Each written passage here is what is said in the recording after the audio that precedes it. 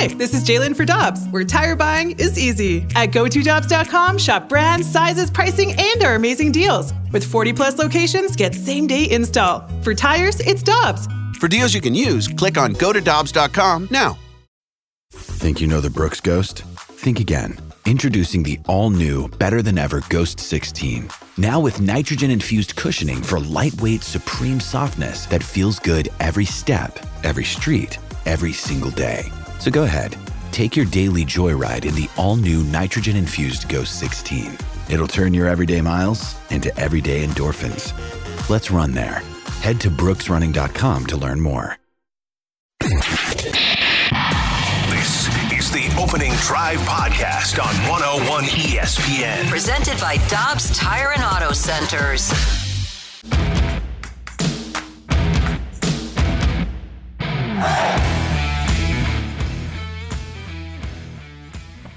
Good morning, everyone. Happy Hump Day from the Opening Drive on 101 ESPN in St. Louis. It's 7 o'clock. Your time check brought to you by Clarkson Jewelers, an officially licensed Rolex jeweler. Brooke Grimsley is here. Dan McLaughlin is here. I'm Randy Carricker. Matthew Rocchio is also with us. We'll be here until 10. And let's get things started with 101 ESPN weather on the zeros.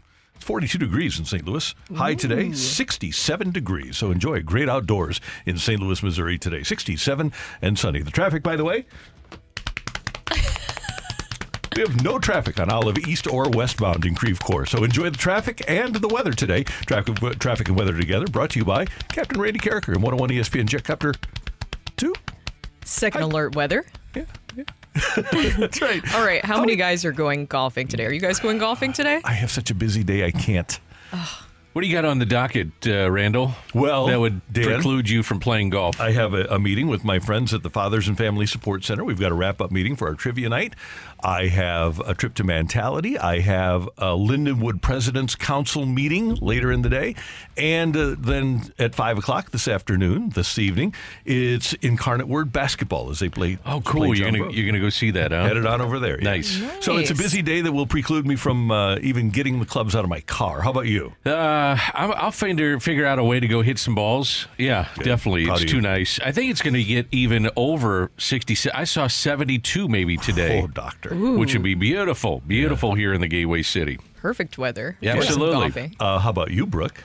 I do have a busy day as well with some other just miscellaneous things, more wedding planning stuff that seems to take up a lot of my time now, and maybe go out and play some tennis. Oh, that'd be good. Yeah. Or pickleball.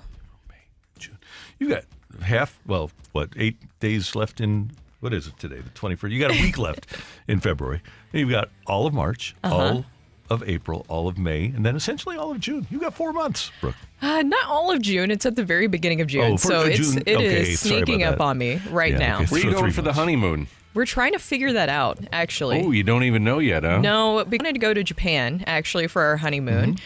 And it's rainy season in June, so it's kind of a bad idea if you want to go enjoy Japan. So now we're trying to figure things out. I will gladly take any suggestions. Okay. Typically warm weather. Yeah. Mexico. There you go. That one's an easy. Somewhere in Mexico.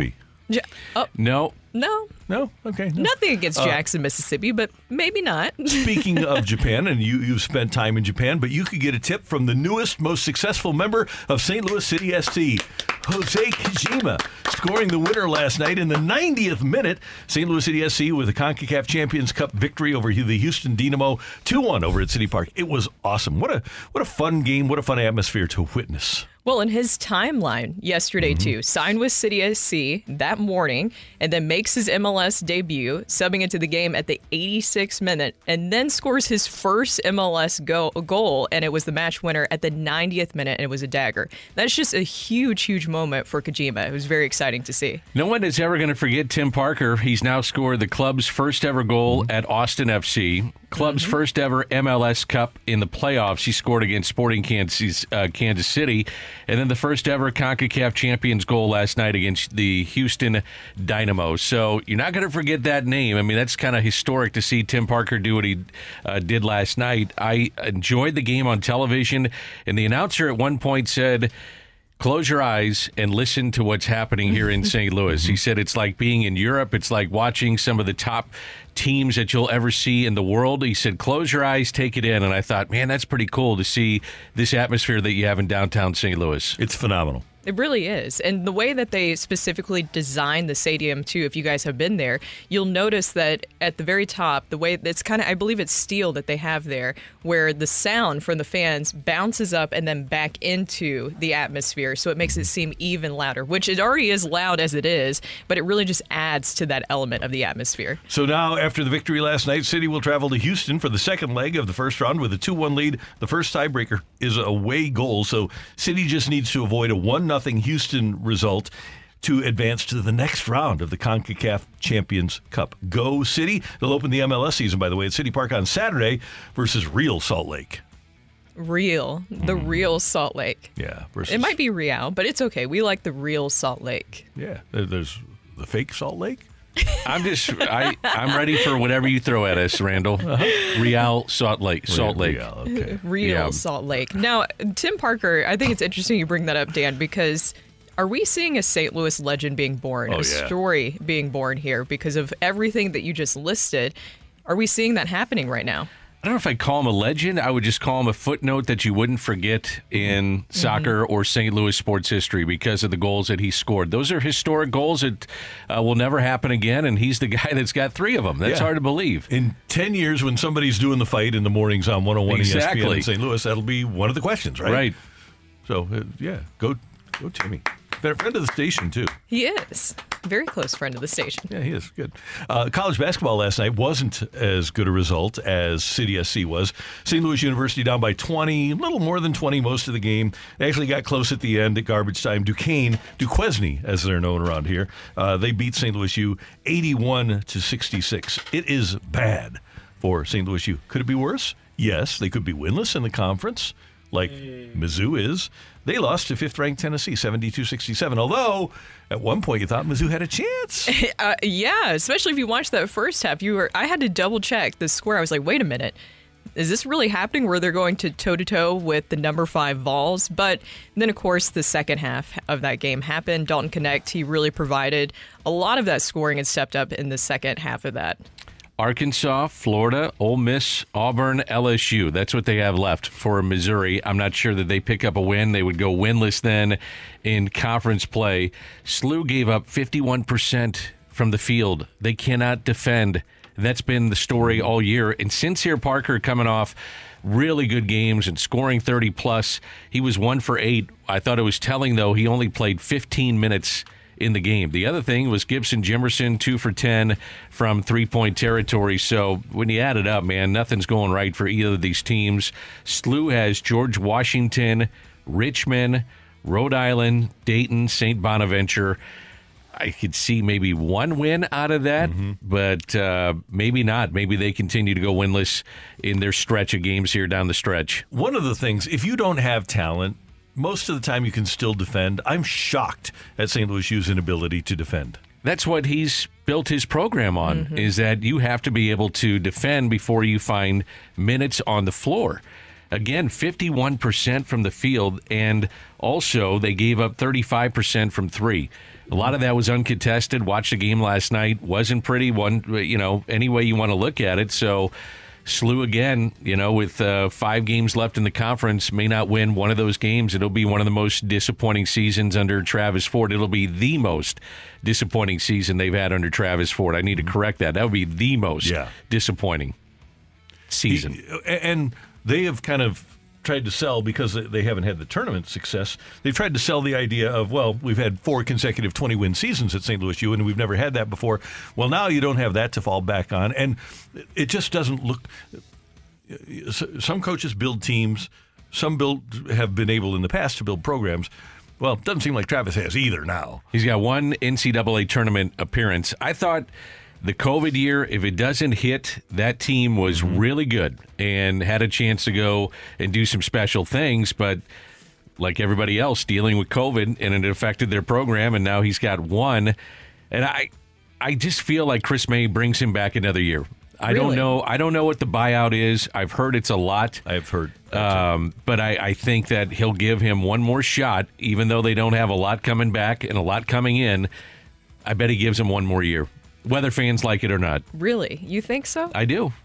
Wow. It is and just because of the buyout. The buyout is huge. And I do understand the overall body of work. Travis Ford is great, but this season has just been, I agree with you, Dan, I would say the worst under his time here with the Billikens. And where do they move forward from here? Hopefully he will be able to recruit. I would like to see recruiting like what he has done before, recruiting more locally. Of course, the transfer portal and all that, utilizing that a little bit more. But where do you think that he goes from here with the program? It seems like they've just always had that staple, really talented player here. Yeah, and I wonder if they have at St. Louis University, and I know the boosters, they listen, and they're trying. The boosters that are involved are really engaged and trying, but I wonder if there's enough there to get that big-time player, that star player that you're talking about, Brooke, in the transfer portal to come to St. Louis University. That's what they're going to have to do. They're going to have to pay for somebody to come there. Apparently, the recruiting class that they have coming in isn't great. So, to your point, transfer portal, lay it all on the line for SLU and go for broke and try to bring some of these kids in and convince them that, hey, we don't have a lot coming back. And if you come here, not only are you going to get paid, but you're going to play. Yeah. And those are two things that players are looking for. And the Cardinals will get things started for their spring season on Saturday. They've got split squads against the Marlins and the Mets. Zach Thompson will start one game. Matthew Liberatore will start the other game. And it looks like, the way that it's working here, that you're going to have a head-to-head competition. I guess Mats is locked in right now as the fifth starter, right?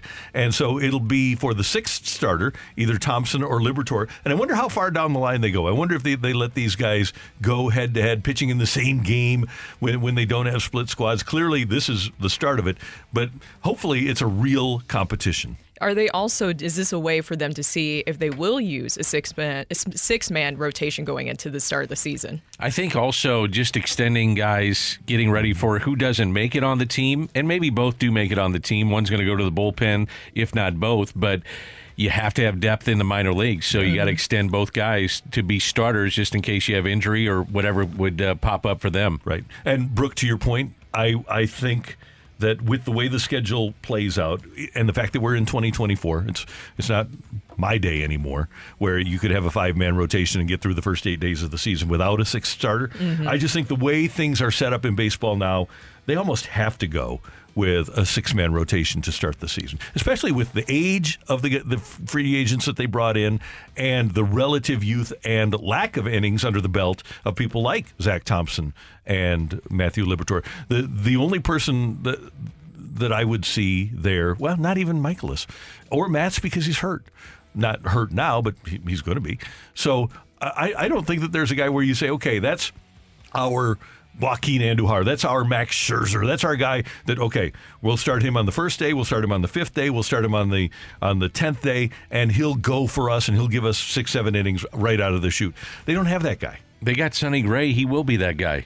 We're going to find out because he's going to go every fifth day. Yeah, well, I wonder, though, Dan, if you start the season with him, because last year was a career year for him, and he's never been a big innings guy. He gave the innings last year. 146, I think, last year. Or he's averaged 184 last year. But he's averaged 146 the last 3 years. Yeah, so I wouldn't want to count on that, and I wouldn't want to risk that at the age of 34. I want to have him as fresh as he can possibly be in August and September. Yeah, I think to your point, too, about looking at the other guys, Lance Lynn, and some of the others that are elder statesmen, that's what I'm going to call them, is that a six-man rotation makes sense because you want to ease into the season.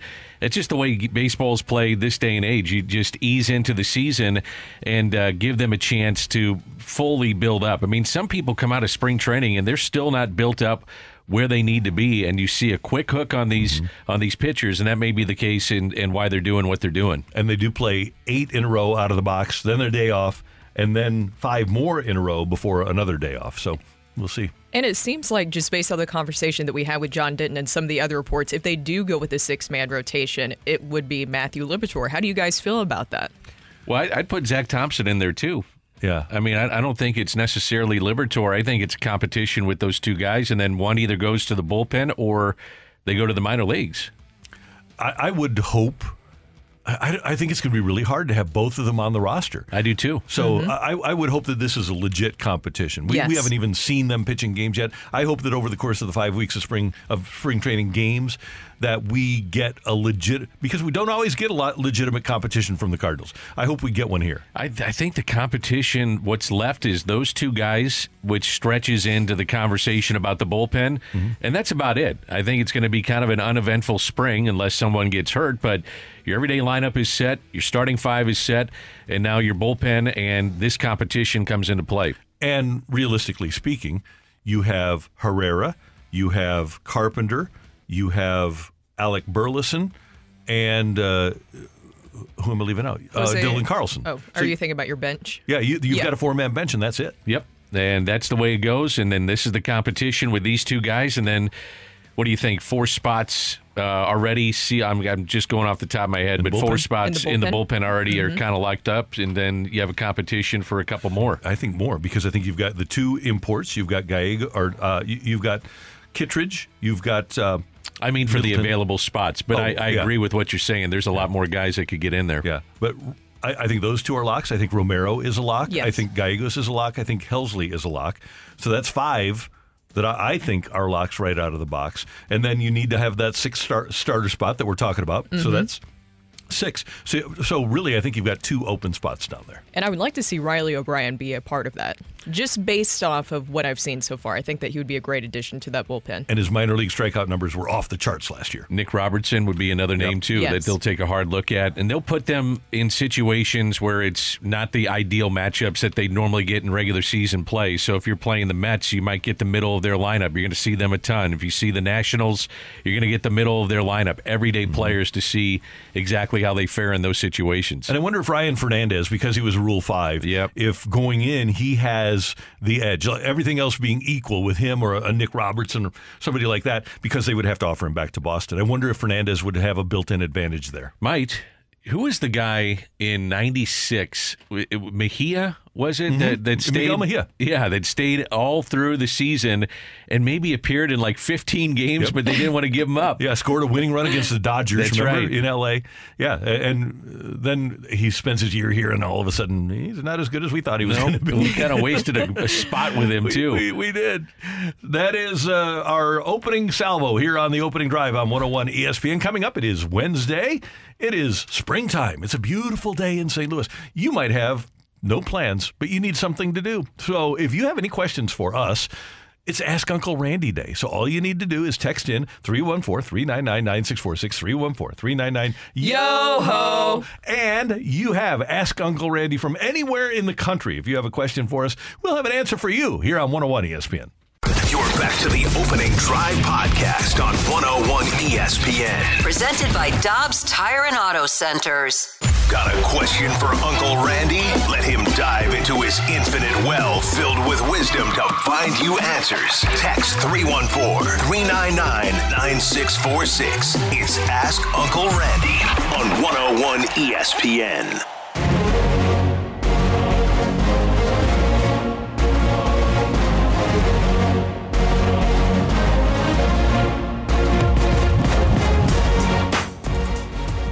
Brooke Grimsley is here. Danny Mack is here. Matthew Rocchio. I'm Randy Carricker. It's time for your questions for Ask Uncle Randy. And if you have any serious things going on in your life and you just need a little bit of advice, that's what you have Uncle Randy for. He's here to give you just clean, unvarnished advice. And all you need to do is text in. Matthew, what do you got for us?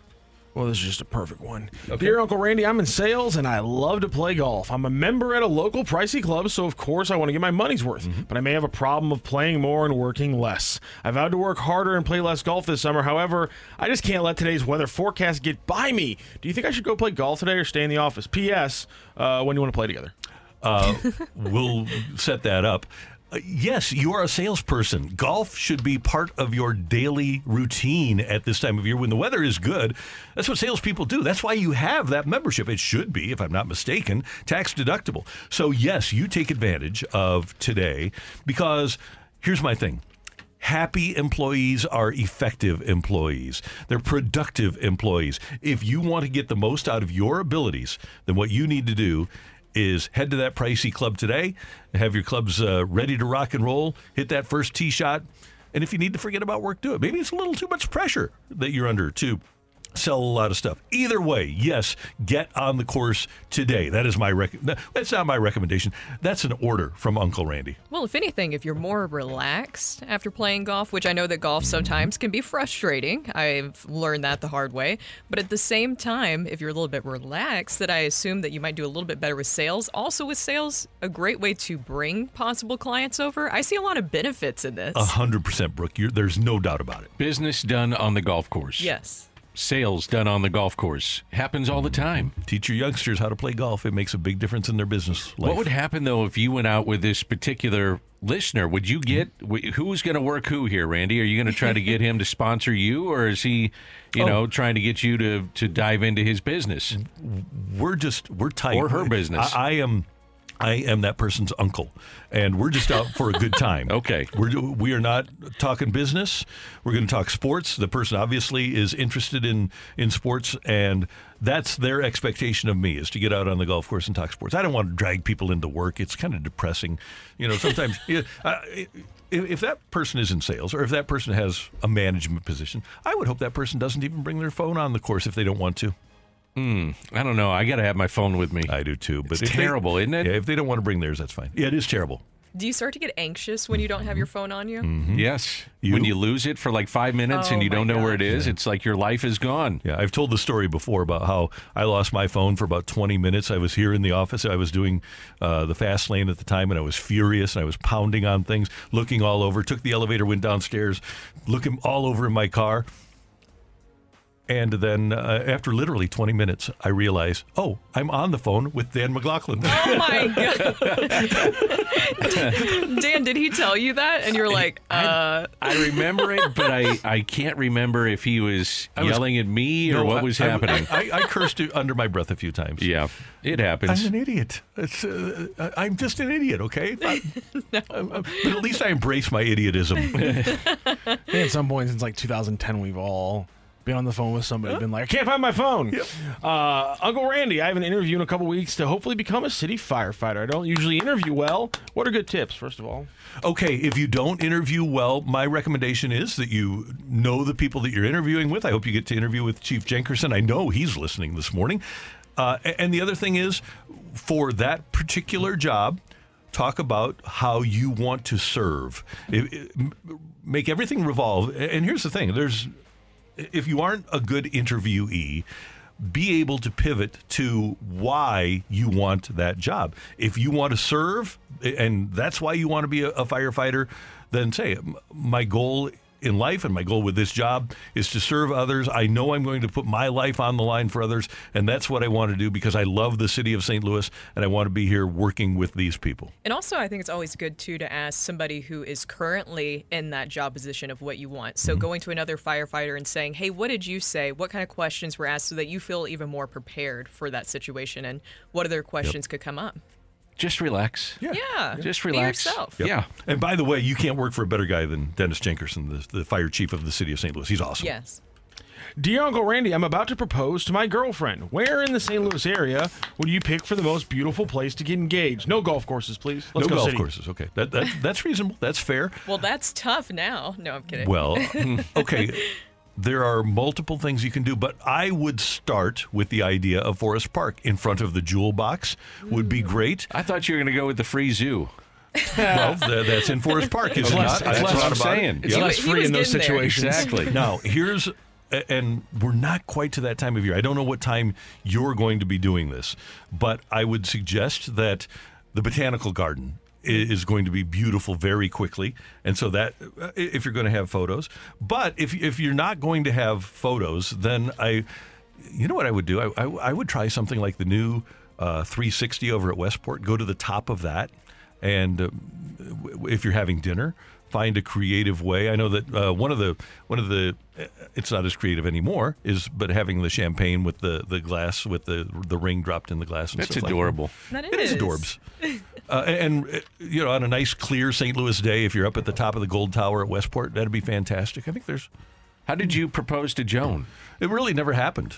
Oh, you knew there was true love? Yeah, and it was let it rip. Yeah, it was just one of those things. Nice. Yeah, never really happened. That's sweet. That's you guys know the story. Matthew does of the. I was gonna say, have you adjusted the story that you're not like so microwave forward with it anymore? No, Did she tell you, "Hey, Randy, can we edit this story for me, please"? Yeah. So that was her engagement present. Was a microwave. Very microwave forward. I was the remember story. this story. There you go. Yes, it's actually everybody has their own version of the story. Saying it just happened casually instead of saying microwave sounds a lot better. I'm just gonna say that right now.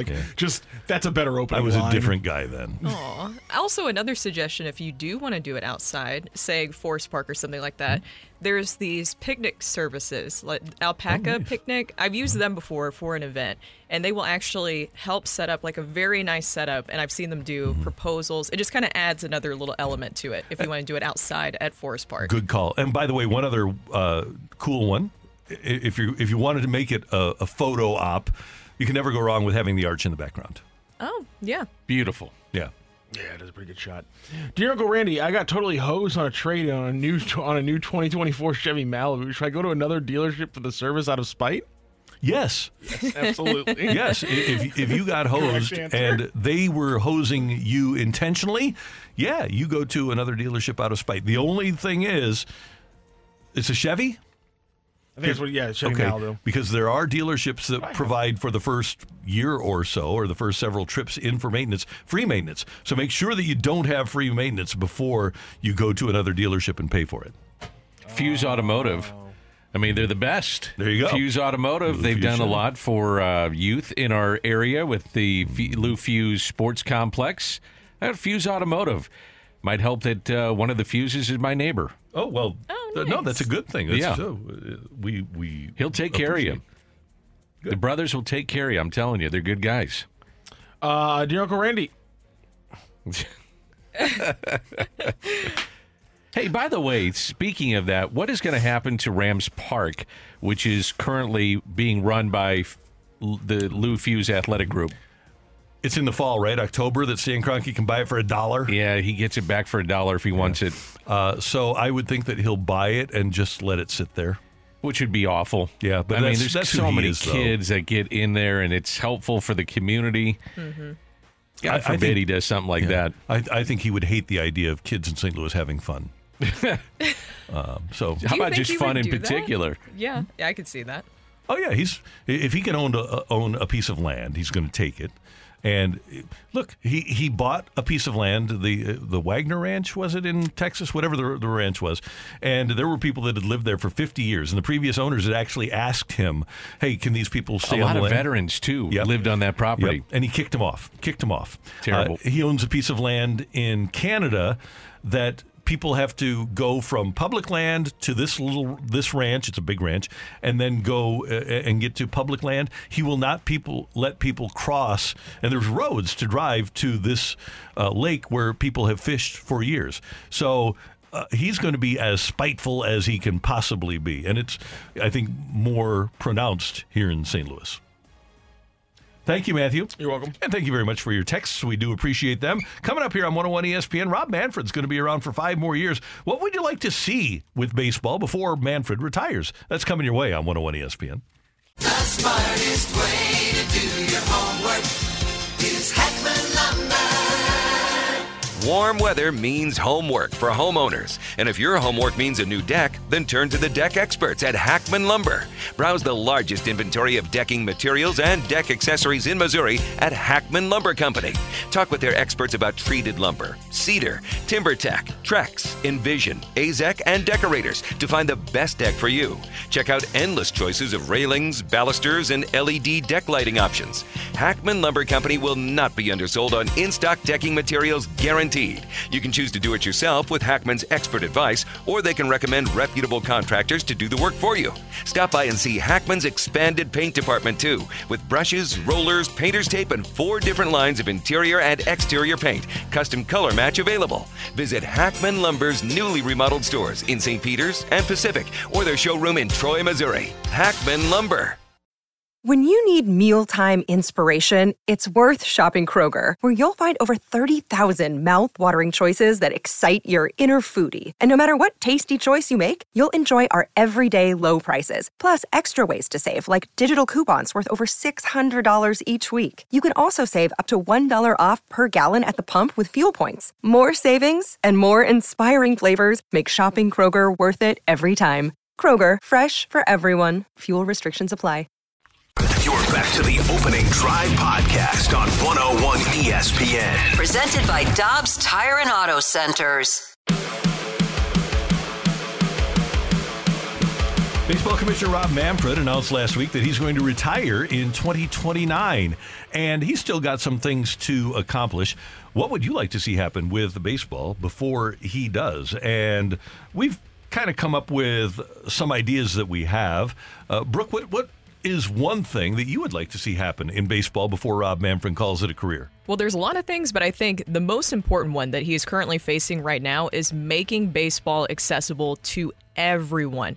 And he has addressed that he wants to figure out where he has no more blackouts. I think that's very, very important, especially when we're talking about growing the game of baseball, not just here on a national level, but you also want to grow it internationally. Figuring out a way to make it more accessible to everyone, I think, needs to be at the forefront of what he's doing. He's mentioned that before, and how he will handle this and hopefully fix it, I think, could really define or be a defining part of his legacy. That was my number one. Make it accessible for all the fans to watch on television. I think his legacy could also be cemented with expansion. And if they expand into a couple of markets that are craving more professional sports, I think that would help.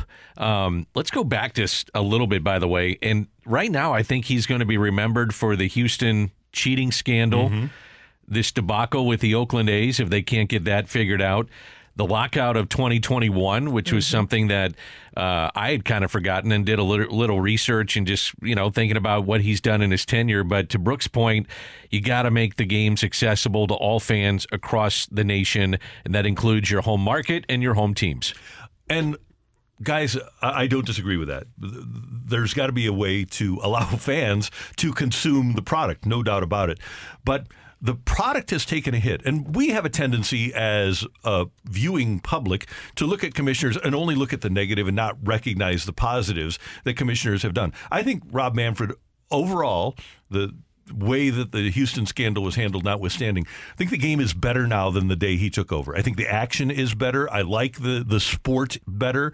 The economy of the sport has improved for the owners. So there's a lot of good things. But there is one problem that affects the quality of the product, and that is the middle class being squeezed out. And Brooke, we've talked about this, and Dan, I think you were here that day, where we talked about the fact that the Cardinals essentially had a first or second year bullpen and a rookie bench last year. And that $4 million bench player, the guy who could give you a quality at bat in the seventh inning, the guy who knows how to play the game, that Abraham Nunez, that Miguel Cairo, that Jose Oquendo, that guy has been squeezed out of the sport because teams aren't willing to pay for that quality. They say, I'll just have a kid do it. Well, this is why, and this should be a discussion right now, because this CBA goes through 2026. They should talk about having a salary floor and a very high salary cap. Now, one thing that Rob Manfred needs to point out to Tony Clark and Scott Boras is that every time a quarterback in the NFL signs a contract, he's making more than all but two MLB players. Scherzer and Verlander are the only two guys that are making more than most quarterbacks in the NFL. So he's got to point out that here we've got 53-man rosters, and we've got a lot of players that are making a whole lot more than baseball players are. So a salary cap is not necessarily a bad thing, but a salary floor is a good thing for your group of players, for your union. Yeah, I love the idea of having a salary floor. Now, do I think that this will ever happen? No, because of how powerful the players' union is. And we know that. They are not going to agree to that whatsoever, but it just helps with the competitiveness of the game, where you have teams, and I'm just going to go ahead and say it because I think we all know, like the Pirates, where sometimes they're not willing to spend as much money. You see the Rays, they also are really good at developing and finding talent,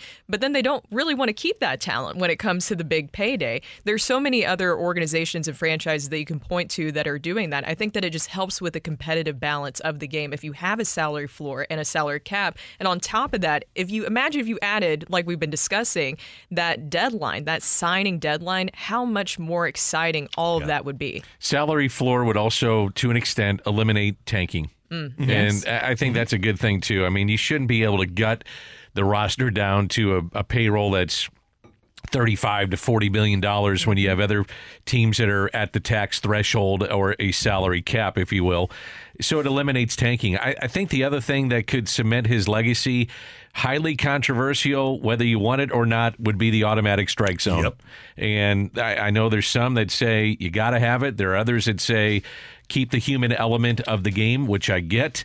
But I think we're within 2 years of seeing an automated strike zone. And that will be something that will cement his legacy, whether you like it or not, but it's coming.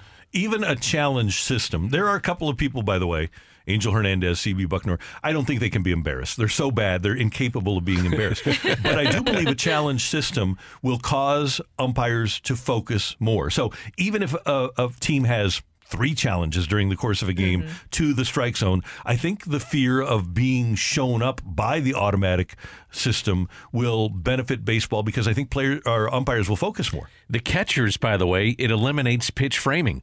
So just put a guy back there that can throw a little bit, catch and throw, have the quick pop-up time for stolen base attempts, and you don't have to worry about catch framing or soft hands behind the plate for the most part. I think the other thing that's an issue that could be addressed in the next 5 years is the reinstatement of Pete Rose to Major League Baseball, and would he get into the Hall of Fame, where I know that people are split on this, and if he did bet on his own team, which by all accounts he did, then can you reinstate him? I mean, he's, I think, 80-plus years old right now. Yeah, I'd love to see Pete Rose get back in at least the fold and then have a chance to get to the Hall of Fame. He should have a plaque in Cooperstown. There's no doubt that he should have a plaque in Cooperstown. To swing this back, though, to the beginning, expansion would take work from others. A salary floor, a salary cap would take work from others. A signing deadline for free agents would take work from others. An automated strike zone would take work from others. The only thing that Rob Manfred can do himself is what you brought up first, Brooke, is the television situation. He doesn't need help from the union, and he can improve the sport dramatically just by taking some measures of his own to make it better with the television exposure. Because we've talked about it, baseball is regional, and a lot of that does have to do with where you're able to watch the games and where you're able to access it. And so if you were able to get rid of those TV blackouts, I think it's just going to be better for the game of baseball overall. Something that will not be talked about is the international signings. You're signing 12-year-old kids. Guys are lying about their ages to get signed, which you look at the background of where some of these people are coming from, and Carlos Martinez grew up on a dirt floor. I mean, do you really blame him for what he had to do to get to Major League Baseball or other players? But I would imagine that's something that needs to be tinkered as they move forward. Absolutely. That's Dan. That's Brooke. I'm Randy. Coming up here on 101 ESPN, we've got Tioli. Get your text in to the Air Comfort Service text line, 314-399-9646, 314-399-YO-HO. Take it or leave it, coming your way on 101 ESPN. You're back to the Opening Drive podcast on 101 ESPN. Presented by Dobbs Tire and Auto Centers. Want to say something? Want to put it out there? If you like it, you can take it. If you don't, send it right back. Get your text into 314-399-9646 and give us your take it or leave it. Brought to you by Gloria Lou Realty. Visit GloriaHasTheBuyers.com and start packing. That's my final offer. Take it or leave it.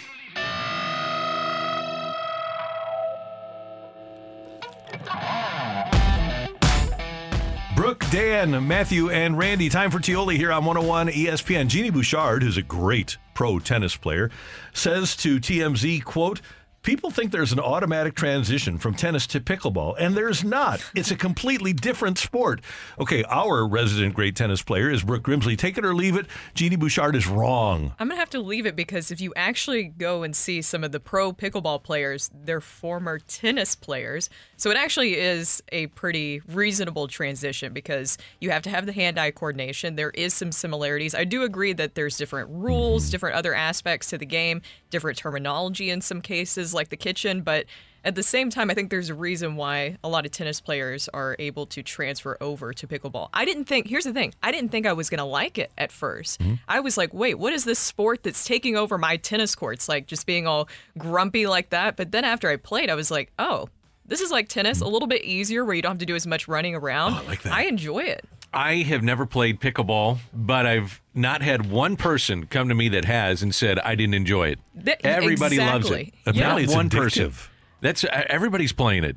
Yeah, except for me. If you guys want to go out with me, I will help you guys look out. at us. We gotta get hurt. But we got to beat the fast lane, and the fast lane has athletes now. I mean, with Carrie and Jamie and We got Anthony Brooke. and Marcy, Yeah. we got Brooke. We would win. I will train you guys. Okay, good. I will train you guys. Yeah. So We'll make it work out. Okay, so power rankings of shows for pickleball here at 101 ESPN. gosh. So you've got us, you've got T-Mac and Ajax, the balloon party. You've got BKM Ferrario, and then you've got Fastlane. Current power rankings of those 4 teams. Well, I'm going to have to pick us, Yeah, of we're course, one. because Yeah, I don't confidence think is there's key any doubt. here, and I'll be coaching you guys. Yeah. Now, I know that T-Bone played tennis. True. Good point.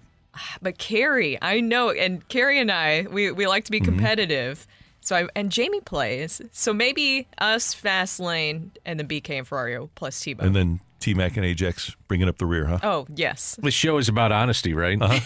We have no chance. Oh, no, come on, Dan, Dan. come on. No, believe we- in yourself. Confidence Look at is Randy key. and I. Do you think that we're going to get out there and not like tear up our knees? Counting on Brooke and Matthew. Matthew We'll figure Matthew's it out. Matthew's good. Matthew might have a ringer too, right? I'm pretty solid. We'll be There- fine. this We'll be, was- we'll be fine. Pretty I'm not. solid. I'm I not. like it. I'm not scared of any of that. I like it. I'm not scared Good. of any. Usually, you want me to be scared of another show on this station? Are you kidding me? Are we playing actual football or actual hockey? No. Then I'm number one with a bull at the opening drive, ladies and I gentlemen. like it. I need to make this happen. But first, don't worry, guys. I will make sure I will help you a little bit Thank first. you. No injuries. We'll have to do a lot of stretching beforehand. And by the way, Jeannie Bouchard, you're wrong. Sorry. There you go. So a lot of Bears fans and NFL fans are in detective mode right now because some people noticed that Justin Fields unfollowed the Bears on Instagram. Take it or leave it, in this day and age of young athletes and social media, there is actually something there to that, and he will be traded possibly? Now, I also read that they don't know if he ever did follow the Bears on Instagram. That could be the case, but it's just so funny now that that's what people do. Is that Absolutely, they go look yeah. at their likes, they go look at who they're following, who they unfollow. People keep track of every single They do. little thing. Yeah, but to your point, I'm going to take it that it is a thing. If he's got an Instagram account and isn't following the Bears, that's a thing. I'm going to take it. All right, take it or leave it. This is a Did you hell take of a... that or leave it with Justin Fields? Oh, I'm taking it. Okay, good. Yeah, I mean, I think it's all social media this time with young people. Mm-hmm. Yeah, if you look at you always bring up the Lars Pippen or whatever Larsa the hell her Pippen. name is. Yeah, Yeah, Larsa Larsa. Pippen. I mean, they Scooty unfollow, follow. You know, Yeah, it's a big deal. it is a big deal. All right, take it or leave it. Zach Bolduc will have a goal in his debut. And I just say that because his junior coach was Patrick Waugh, so he's going to face the Islanders. He turns 21 this weekend. Why not add a goal to your weekend resume? Take it. Ooh, Yeah. I like that, Dan. Yeah, I'm going to have to take that for Then sure. Celebrate over at Wheelhouse. Sure, like There most you of the go. Stanley Cup guys Yeah, did. Yeah, he's a blue.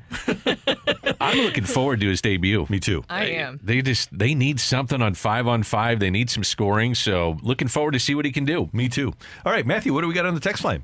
Take it or leave it. One of the Boris 4 will be unsigned come opening day. I'm going to take that. So that'll be Blake Snell, Jordan Montgomery, Cody Bellinger, and Chapman. I'm going to take it. I'm going to leave it. Opening day? I'm going to leave it. I That's think what the that texter the player will get too anxious and wind up signing maybe not the deal that they want, but they'll be with a team somewhere. I agree. I just think that would be absolutely terrible if one of the 4 does not sign. And I feel like as the players, there's no way that they would just want to sit back with that. So I'm sure they're fired up right now and saying, Yeah. find me a spot. But Yeah. if there's not a spot with certain big market teams with the kind of contract that they want, they're on the outside looking in until someone gets hurt and there's desperation. I would, if I were one of those, any of those 4, I would text my boss, Scott Boris, and say, Scott, go all caps, games are starting. Give me Hey, Scott, don't they prorate this contract for 162? What the? Also, you're getting a smaller deal, and also you're also not getting the whole deal. My bad. Yeah. But I would do that now that spring training games are starting. Take it or leave it. There will be 3 Cardinals with 12 or more wins this season. Leave it. I'm going to leave it, and the only reason I say that is that you may have more production than you think of, but wins and losses, does it really matter? Not anymore. No.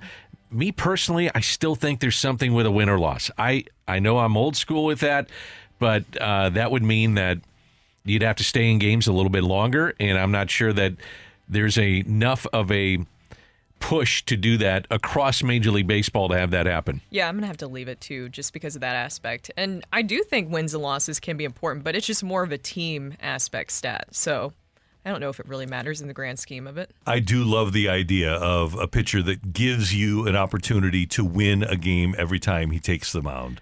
I was going to say that their improved bullpen would help you get to 12 wins. To your point, Randy, that they don't stay in very long. And you think about last year, all the leads that were given up. I think 41 different leads that they had and 20-plus blown saves. Yep. And having to get 10 or 11 outs is a dicey proposition for the best bullpens in baseball. Absolutely. So you got to give those guys got to give more than 5 1/3 or 5 2/3. Take it or leave it. With all the collusion in baseball and a lot of big names still unsigned, you see a strike coming. I'm going to leave that. This is not. It's only the Boras guys. It's not everybody else. Sonny Gray got his money, right? He got $75 million. The Cardinals signed their guys early before the meetings even started. So, and you look around at the other big money players and players. Yamamoto signed, and Ohtani got his money, and guy signed for $700 million. How can you have collusion when you have $700 million going to a guy? Yeah. Soler signed. Marcus Stroman signed. The Cubs signed to their pitcher Imanaga. So no, there's. I think that the union could probably, at the behest of Boras, say, "Hey, we've got collusion." Well. Yeah, the collusion might be that you, Scott, are asking for too much and too many years. That's where I'm going with that. Yeah. Is it just an internal strike that we don't know about amongst the owners against Scott Boras? Maybe of we don't want to deal with this as much anymore? Or we want to pay the number that we have placed on a player rather than the number you have placed on the player. Whether you like it or not, if you're in ownership or you're a GM or president of baseball operations, you have to deal with Scott Boras. Yeah. He's got the best players. Right. But to your point, Randy, if the numbers don't bear out, then you just move on. This all started, for those that aren't aware, I'll be 30 seconds here. When Bill DeWitt hired Jeff Luhnow, he wanted to put a price tag on players. He said, okay, for this player's level of production, I want to have a price for this. This is where analytics started with Jeff Luhnow here in St. Louis in 2003. Now every team has their analytics, huge analytics department that has a price tag on every player, and those Scott Boras' guys are overpriced. The other thing, too, that Luhnow did and that front office did, they were able to find, Matt Adams is a great example. He went to, Slippery Rock. They're looking at him as a catcher. They watched his bat speed. They watched his power and said, this may translate to him being a professional. Trevor Rosenthal was signed because he was playing shortstop and fired one over to first base, which does happen. Sometimes you find those diamonds in the rough, but they looked at different things outside the box that helped them get to this point. And one of the sad things about analytics is that they became what they believe is so efficient that a guy like Trevor Rosenthal would never get drafted as a pitcher now because he was in the 23rd round. And now you only have 20 rounds. Just find talent. Yep. That's what they want. Find the talent whatever position they're playing. Matthew, you got one more? Yeah, I do. Sometimes we get weird narratives across Take It or Leave It where people say the same thing despite the fact that we talk about it a lot and dispel their weird logic. Take it or leave it. The city ownership group is going to wish they had a bigger stadium after City repeats their success. Leave it. Leave it. Okay, guys, one of the days I went to high school. Thank you. And as you guys know, my grades in high school were not great. But I did go to the business class the day we talked about supply and demand. And 22,500 seats is perfect for this franchise because as long as they're competitive, there's going to be great demand and they are going to be able to sell tickets at a premium. They will never wish that they had. And by the way, analytics again, they're very analytical people. They knew exactly what they were doing when they settled on 22,500 seats. They did, and it's working out really well to them, to your point. Maybe another part of this that this texter could be talking about is attracting bigger competitions. Is that what they're also thinking about, where if you have some availability with... I know we have the Dome, but maybe renovating it a little bit more?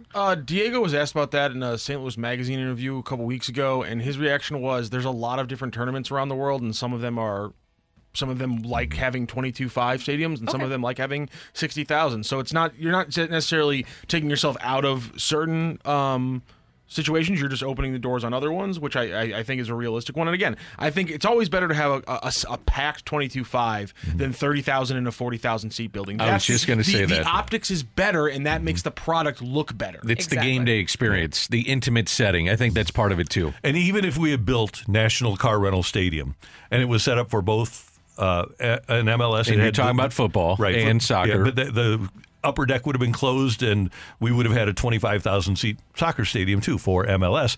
But if World Cup is debating between Arrowhead Stadium at 80,000 seats and National Car Rental Stadium at 66,000 or 63, whatever it was going to be, they're going to go to the place with the highest capacity. So even if we had our football stadium, we would have lost out in the World Cup to Kansas City. You guys going to go to the World Cup? You going to find a way to get there? Yeah. I would love to. Yep. I would, too. KC, Chicago, yep. Be amazing. It's going to be incredible. Thank you, Matthew. You're welcome. Coming up next year on 101 ESPN, we've got our Fresh Take, and we want you to participate because we're going to do this for us, and then we're going to do it for you at 9:15. But if you could change one outcome in the history of sports, what would it be? Unfortunately, I've got like 10, but I've got one for me, and then I've got one for the world, too. There you go. That's next on 101 ESPN. You're back to the Opening Drive podcast on 101 ESPN. Presented by Dobbs Tire and Auto Centers. A fresh perspective on the day's top stories. It's the Opening Drive's Fresh Take.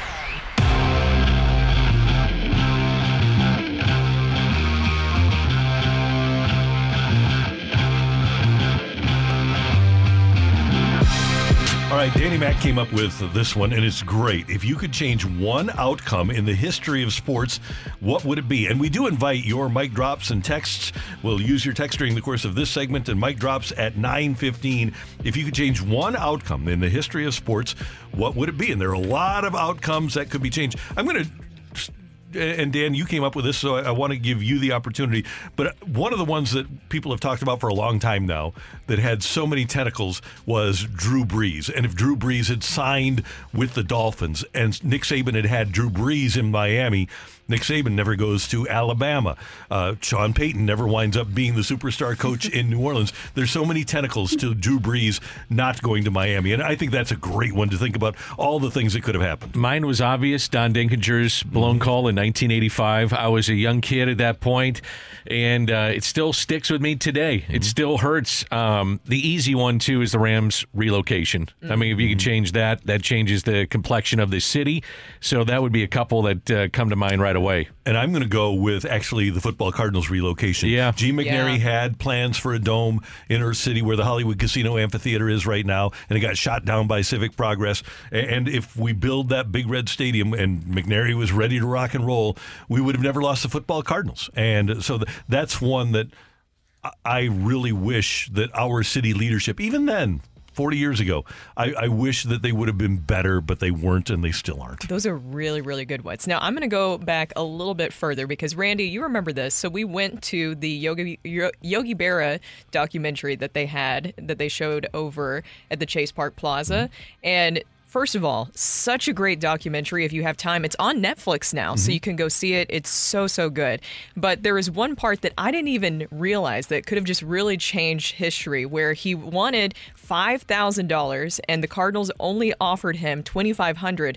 What if the Cardinals had signed Yogi Berra and he and Stan would have been together for 17 to 18 plus years, possibly? Tim McCarver told me a great story about Steve Carlton. And Steve Carlton was going back and forth over a little money contract negotiation. Steve Carlton was walking down the hall to sign the deal that would have kept him in St. Louis and wound up getting traded. He was walking down the hall, according to Tim McCarver, to sign the deal to stay in St. Louis. And you think about how that would change the fortunes of the 1970s Cardinals. It would have been completely different. It would have.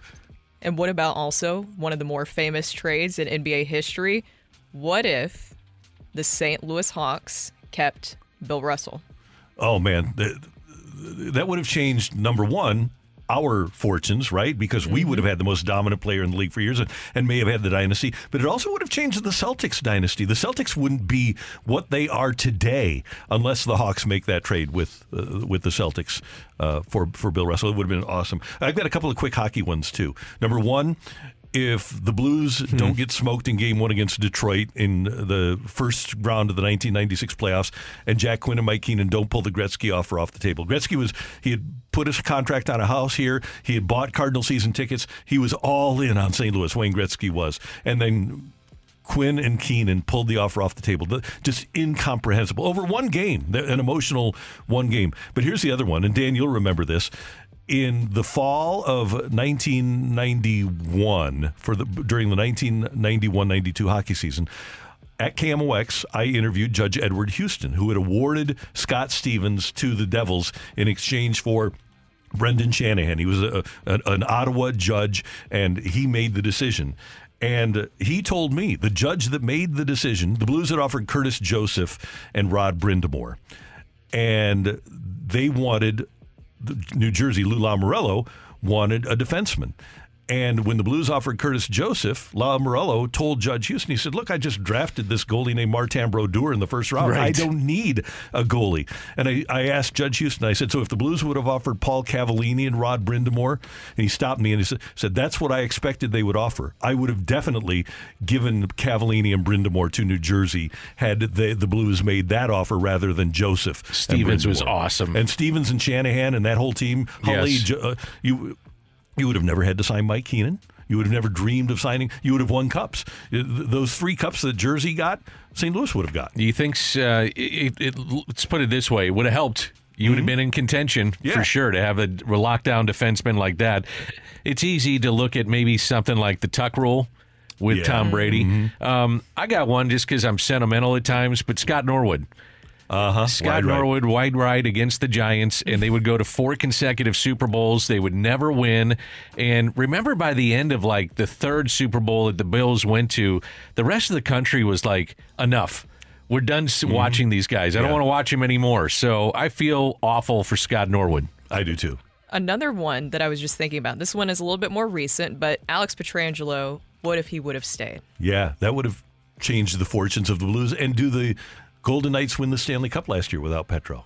Petro scored last night for the Golden Knights. What about Tyus Edney against Missouri? Oh, man. Coast to coast on that one. Guard the inbound. Guard the inbound. Right. I've got a couple of other football ones. One of the things about Mr. Bidwell was an odd duck, okay?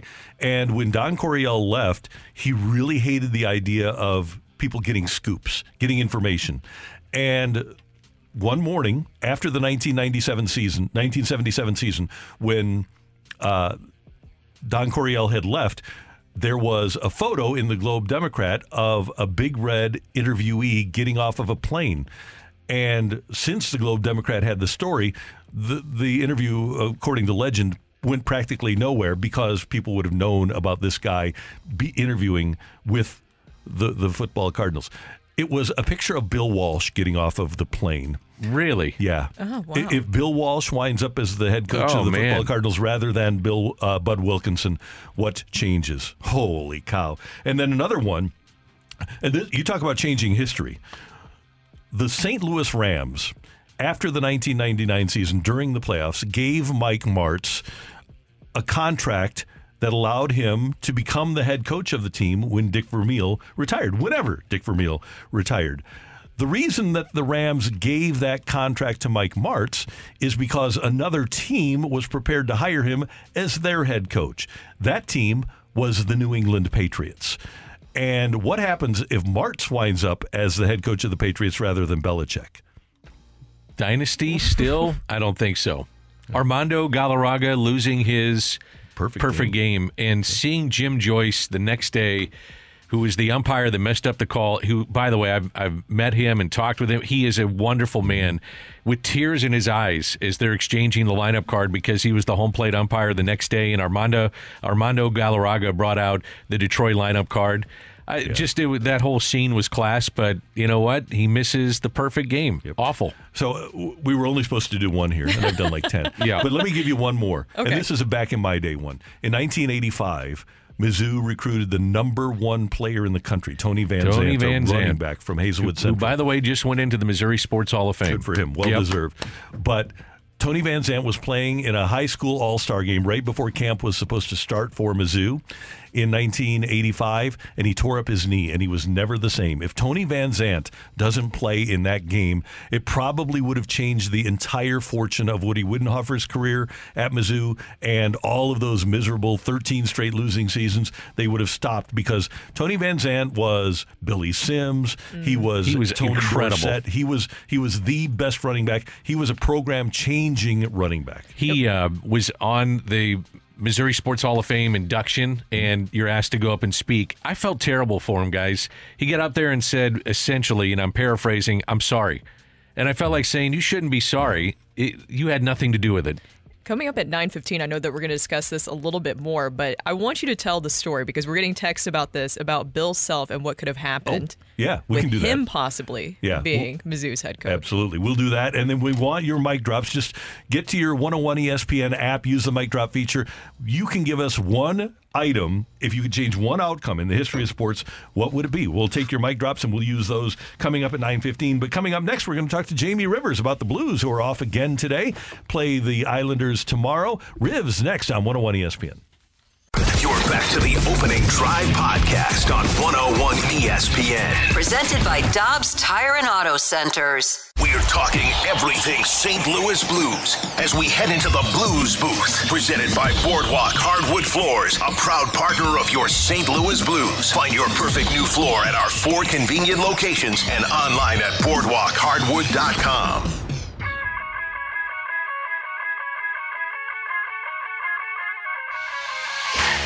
Brooke, Dan, and Randy, it's the Opening Drive on 101 ESPN. The Blues play the Islanders tomorrow night, 6 o'clock pregame, 7 o'clock faceoff here on 101 ESPN. And we'll have the call for you. The game will also be on Bally Sports with John Kelly and our colleague here at 101 ESPN, Jamie Rivers, former Islanders star, joining us now. Rivs, good morning. How you doing?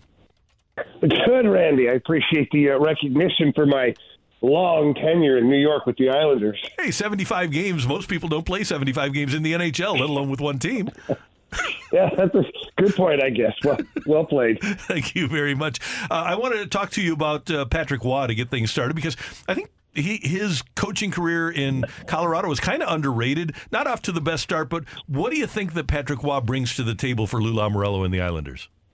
Well, intensity, for one thing. Intensity and that compete. I mean, Patrick Waugh, he doesn't like to lose at all. Mm-hmm. That mentality, he had it obviously as a goalie, and that's what made him one of the greatest goaltenders of all time. And that's what he has as a coach, talking to people who, have been around him as he's coached junior hockey, and he's won championships at the junior hockey level.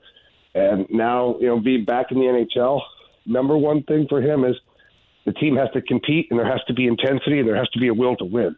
So for me, that's the one thing that I think of right away when I think of Patrick Waugh. Well, Jamie, yesterday the big news coming out that Perunovic and Falk are still dealing with injuries, and that means that they will be bringing in Zachary Bolduc. What should we expect to see from Bolduc?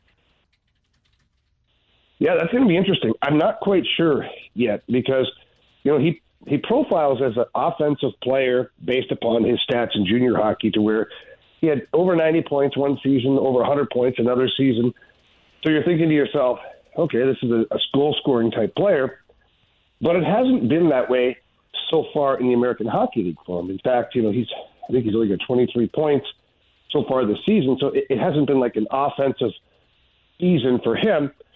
But I feel like the Blues are giving him a look because they want to see, what he looks like in the NHL. What does he look like with top-notch players? What can he bring to the table? Because the Blues need some more scoring. You can't just rely on 3-4 guys the whole season to try and carry your team. And so you got a guy like Zachary Bolduc who's sitting there. You might as well give him a look. You don't have access to Snuggerud yet. You don't really have access to Dvorsky. Zach Bolduc was a high draft pick of yours. I think Army wants to see what he has in this player, especially right now, right before the trade deadline. What do we acquire? What do we maybe think of acquiring? And, it gives them a chance to get a look at him. Jamie, the Blues need secondary scoring. You just mentioned that. It's only been, in my estimation, and watching, you would know better, but it's been the top line in Jake Neighbors, You look at that third line, it hasn't been great. Kasperi Kapanen hasn't been where they need him. Sammy Blais, probably the same thing. So give me a couple of names that we're not thinking about that could help in this stretch run as we head to the deadline on March 8th.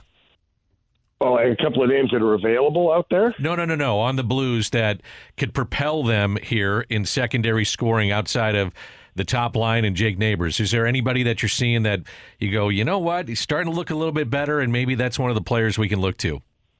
Well, the guys that I'd like to see, Kapanen is certainly one of them. You know, he's blessed with a ton of speed. He works really hard. He seems to create the offensive opportunities that are out there. He just has had no finish, which obviously that's the key to it all, is you have to be able to finish off the play. But I think that Kasperi Kapanen, if he was able to put a few pucks in, might get that confidence going and find the back of the net. And then another guy who's kind of sort of been scoring off and on, lukewarm at times, is Brandon Saad. I think that this is a guy you brought in, you know, specifically because he's been a perennial 20-goal scorer. You need him to be that guy right now. You know, over the last handful of games, at times, Brandon Saad has been playing, you know, third and sometimes fourth line minutes out there with no power play opportunity, and that's not the best use of him. And I'm not criticizing Drew Bannister right now. This for me is more on the player, that the player hasn't forced the coaching staff to play him more. So I think that the biggest difference right now is you're getting very little offense out of Kapanen, out of Blais. And you're not getting a lot out of Brandon Saad. Kevin Hayes hasn't scored in a long time. If one or two of those guys can just change their games just a bit and start to get on the board just every so often, even if they're creating goals, not even scoring them, that changes a lot for the Blues. You mentioned Jimmy Snuggerud, and Minnesota has not had the best year, and they play their last couple of games this weekend against Michigan, and they could get knocked out of the NCAA tournament relatively early. Do you think that we'll see Snuggerud at the NHL level this year if Minnesota does get knocked out? I'm not sure. And the reason being is because, and Cardinals fans will love this one, because, you know, you start the clock on the contract then. And, you know, that's the difficult part. I think if anything, I think you'll see him at the American Hockey League level. I think they'll want him to go to the American League and just play with some men and play as long as possible with them. If they make the playoffs, great. If they go on a playoff run. And then I think that the team focuses on Jimmy Snuggerud being a part of things maybe next year, depending on how he looks at training camp and things like that. Because obviously, Randy, as you know, you can be as good as anybody at college or junior. When you make that jump to the NHL, it's a different game. And sometimes it takes some of these younger guys a little bit to find their game within that group. So I'm thinking about the trade deadline on March 8th, and if I'm Army, I don't know what kind of team I got. It's inconsistent. I don't want to give up the future. I don't want to sit there and say, well, we're just going to all of a sudden cast off all these players and not give us a chance. Do you think I'm looking at it the right way, Jamie? Yeah, I'm not touching a thing. If I'm Army, I'm looking at this team going, look, you guys have been up and down and all around all season long, and you find yourselves right there in the mix. I think I'm going to ride it out with this team because couple things. If I start trading off pieces and the team then misses the playoffs, I don't know. For me, I would feel like I've denied my team an opportunity to make the playoffs by trading away pieces that could help us. I also feel, for me personally, I'd feel like the fan base deserves at least a playoff series. And also, my ownership probably wouldn't mind the dollars from a playoff series as well. So why not ride it out with the guys we have and hopefully make the playoffs? As far as trading people off, I've said this a couple of times. What are you getting in return? Like, honestly, the guys that you could trade to get something back, they all have no trade clauses. So there's no guarantee that you'll be able to trade those players. And the players that are unrestricted free agents that, you know, like last year's situation, we'll trade them off for draft picks. Okay, what's the highest draft pick you're really going to get with your UFAs? A third rounder? The highest? You know, like, it doesn't really equate to an organizational transforming player coming through that draft at some point. So for me, I've said it several times, the juice isn't worth the squeeze. I would just ride it out with this group and see what happens. And Rivs, one other part of this is that you do still need players to play. So now with Justin Falk on long-term injured reserve, it appears he's going to be out for a while. That might reduce your desire to move a guy like Scandella because you need bodies to play defense. Yeah, you're right. And it really is a crap injury because Justin Falk's a big part of this defensive core and the team overall. And you got Matthew Kessler, who's come up and played great. You got Callie Rosen, who has played solid. But, yeah, you start trading off more pieces, and it totally affects everything. And, in fact, it can affect the development of your young defenseman like Matthew Kessel. He's playing alongside Torrey Krug right now. They have played very well together for almost the entire time he's been up. Now, all of a sudden, let's say you trade a Torrey Krug and a Marco Scandella. Now what's left in your defensive core? Matthew Kessel now becomes a main cog. He becomes defenseman number 3 and a lot of pressure on him, and maybe that changes things. So I think that there's something to be said for these guys continuing to develop alongside current NHL players that can help them. And we got those guys on defense right now, and I wouldn't touch anything. What do you think Pavel Buchnevich would get you in the appetite that some teams may have for him? He hasn't been good lately, but what do you think the appetite would be for opposing teams to look at Buchnevich? Well, contenders would love him because he would solidify any team. Pick any team that's a contender in the NHL right now. You add Pavel Buchnevich, and their chances just got better. And it's simply because he's an all-around player. He plays penalty kill, power play, play with the goalie pulled either way. He can play physical. He's smart. So he's a great piece to add. Now, as far as what your return would be on that, I think you could get a first-rounder for Pavel Buchnevich. I think you can get maybe a prospect at the same time. And it all depends on crunch time. Danny, it's like you come down to the trade deadline, you might have 2 or 3 teams that are interested. Then you might have 2 teams that are really interested. And now the offers start, and some teams will start to offer up stupid stuff. And those are the ones you're hoping for. And so Army will be patient and wait and see, who ends up offering the most. And then he'll have a decision to make, whether he trades Pavel Buchnevich because it helps his team in the near future with draft picks or young players, or whether he wants to take a run at re-signing Pavel Buchnevich because he sees him as a piece of the puzzle for this team a few years down the road. Yeah, teams get desperate. And the other thing, too, is that you maybe as an opposing team feel like all of a sudden I get a jump out of this guy. Change of scenery. He's in the playoffs. He knows he's going to be with a contender. And I would assume some teams look at it that way, too. Yeah, absolutely. Yeah, anytime that a team can acquire a player from another team that maybe is not going to make the playoffs or certainly is not going to make the playoffs one way or the other, there's a bit of a bump there. Player's excited. He's going to a new team, has an opportunity to win more games. And especially if he goes to a contending team, now that player starts to think about deep playoff runs. And, you'd be crazy to think that players don't think about maybe even the possibility of sipping champagne out of the cup at times. So it can really reinvigorate a player. Jamie Rivers, you're the man. We appreciate it. We will hear you this afternoon at 2 on the fast lane. Have a great day and enjoy the nice weather outside. All right, guys. Thanks a lot, and I will. We'll see you later. That's Jamie Rivers, who, by the way, he's super prepared for the show, so he'll be here at noon, so he's not going to get a ton of time to spend outside. But no. At least there's a window over there next to him in the office. That's a good thing. Yeah, can't open it, but at least he can look outside. He will be super prepared. That whole show usually gets here at about 10:30. Yeah. And they start show prep, and away they go. Yeah, they do. I think you might be thinking of the BK and Ferrari. Oh, okay. Yeah. Coming up next, we've got the fight. Do you need a fighter, Matthew? Yep. Well, Randy, Tim didn't go into the Hall of Fame yesterday, so yeah, we need a fighter. Okay, we need a fighter for the fight, and if you would like to participate, text in 314-399-9646, 314-399-YO-HO with your name and the word fight, and perhaps you will fight me next on 101 ESPN. You're back to the Opening Drive podcast on 101 ESPN. Presented by Dobbs Tire and Auto Centers. Welcome to the fight. In the red corner, Average Joe Listener.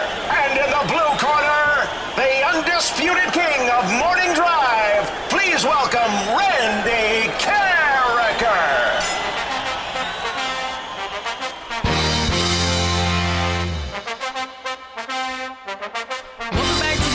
Drive. Brooke, Dan, and Randy here, and it is time for the fight. And our fighter today is Adam. Adam, how are you doing?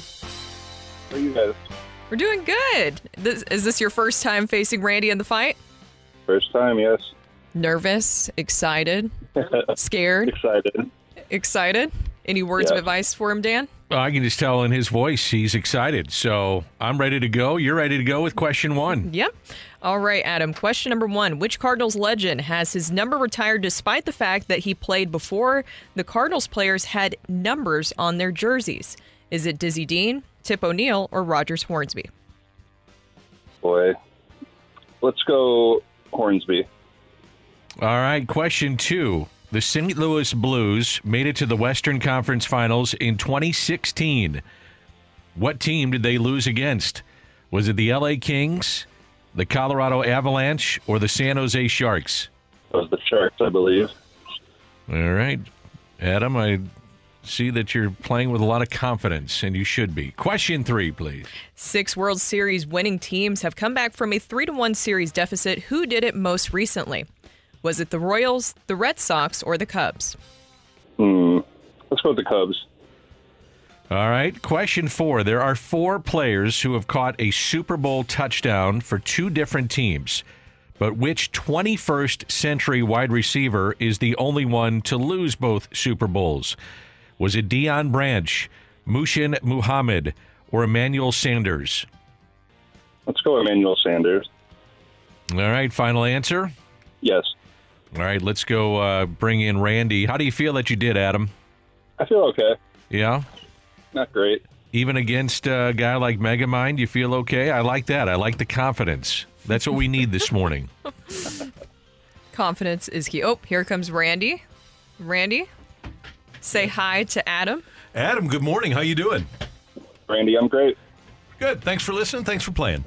All right, Randy, you ready for question number 1? I'm ready. Which Cardinals legend has his number retired despite the fact that he played before Cardinals players had numbers on their jerseys? I am going to go, I think, with Rogers Hornsby. Rogers Hornsby is who I'll go with. Final answer? Yes, sir. All right, question 2. The Blues lost in the Western Conference Finals in 2016. Who beat them? That would have been the San Jose Sharks in 2016, Western Conference Finals. Game 5 or 6 out there. Lost in San Jose. David Backes' last game with the Blues. San Jose Sharks. 6 World Series winning teams have come back from a 3-1 series deficit. Who did it most recently? Well, the Cubs did it in 2016. Let's see. Did we have somebody subsequently do that in the last few years? 2017. I don't even remember who won the World Series. 2018 was the Red Sox. They didn't have to do it. 2019 was the Nationals. They didn't have to do it. 2020 was the Doyers. They didn't have to do it. 21, Braves, no. 22. I'm going to go back, even though I don't remember who won the 2017 World Series. That's pretty bad, isn't it? But I'm going to go with the Cubs in 2016.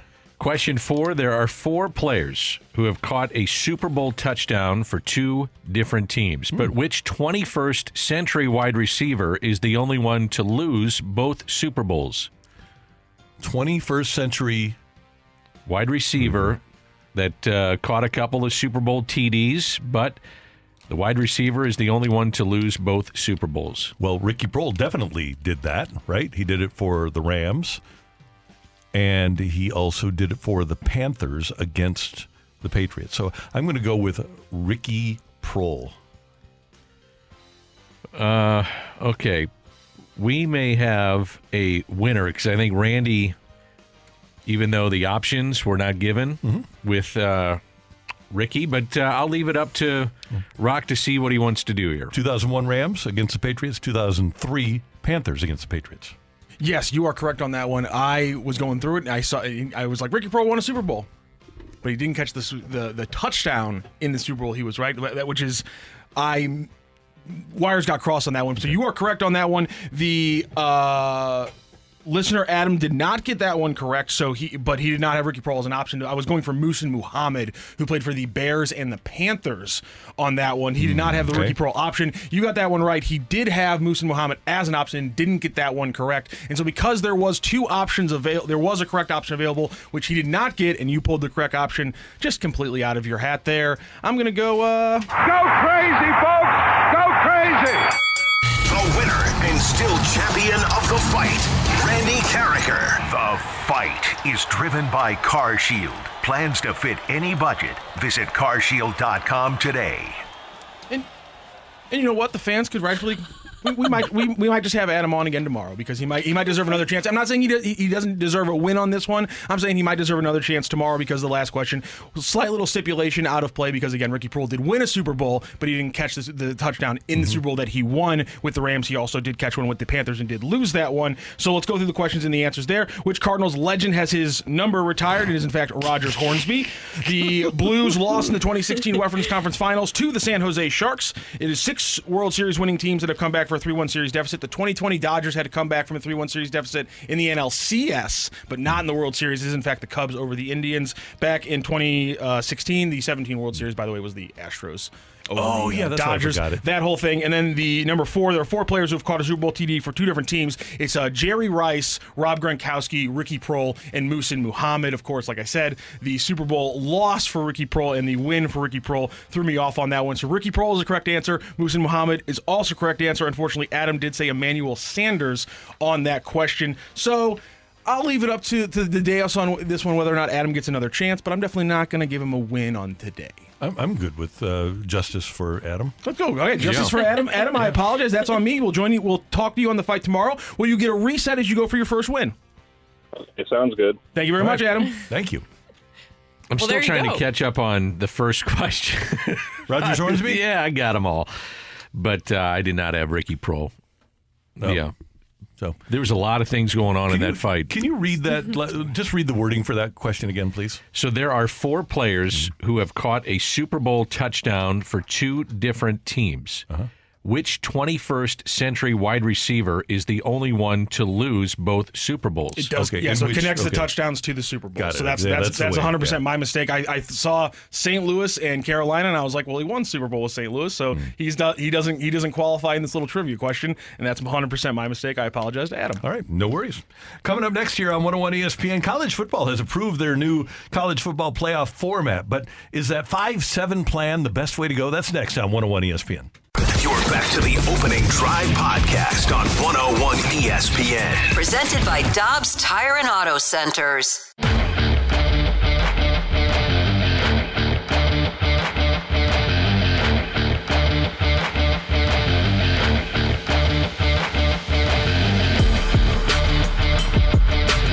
College football has announced a new college football playoff plan. Now, in most years, the 5-7 format, it's the 5 conference champions and the 7 next highest ranked teams.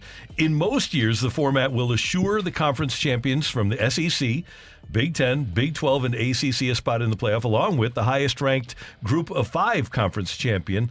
The college football playoff intentionally won't refer to the Group of 5 in its description of the format, though, because there's a chance that a champion from one of the Power 4 conferences finishes ranked below the top champion from the American Athletic, Conference USA, Mountain West, Sun Belt, or Mid-American. The problem that college football has right now is they have a Pac-12 that's a Pac-2.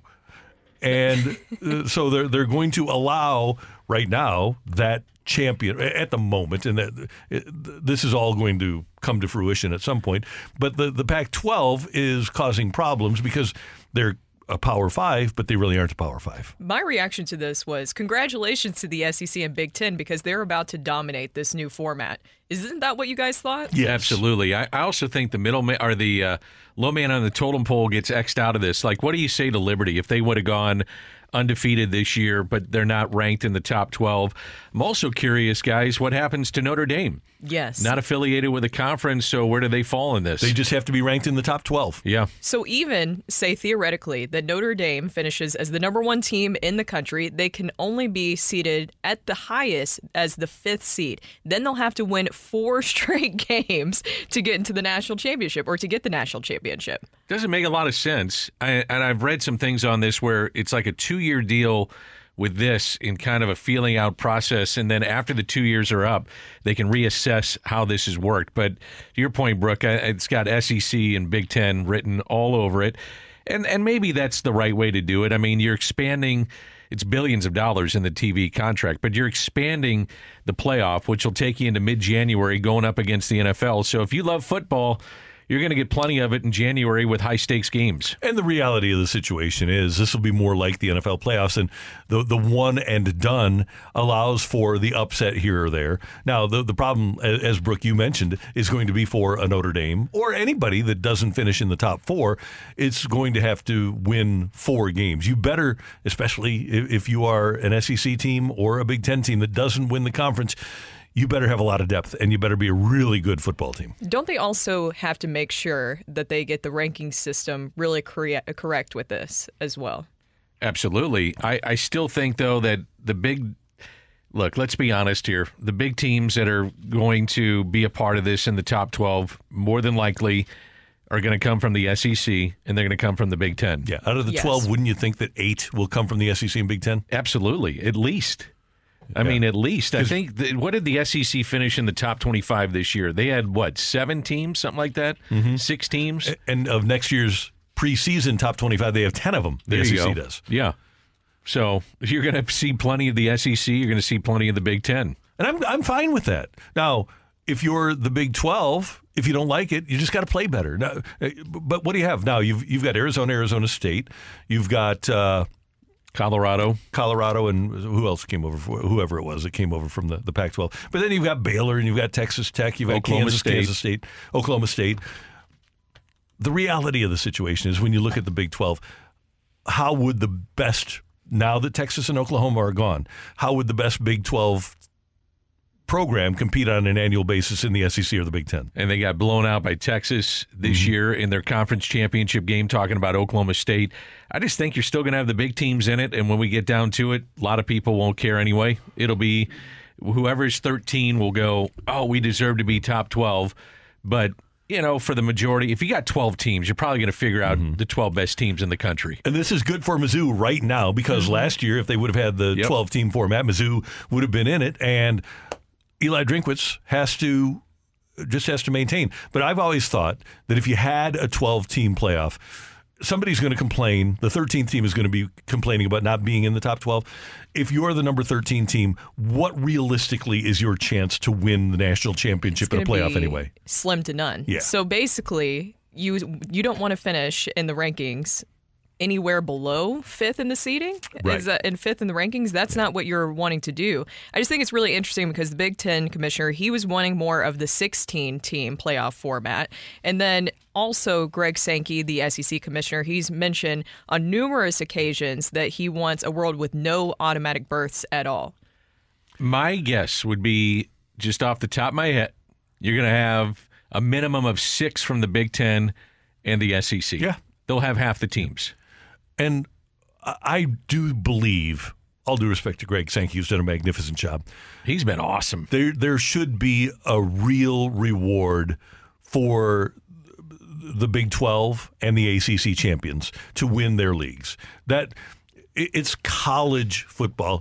It's not just the SEC and the Big Ten. If Clemson wins their conference in some of the years that they had under Dabo, they should be in the hunt and they should be a top seed. Same thing for a great Big 12 team. Sorry. Oh, no, I was just going to say, I mean, would this push Notre Dame to get affiliated with a conference to have a better shot to get in the top 12? Yeah, and especially if it's the ACC, because they, with all due respect to what Clemson did 5 years ago, really Notre Dame should win with their resources. They should win the ACC every year. The problem is, though, the TV contract. Exactly. They've got their own TV deal. Yep.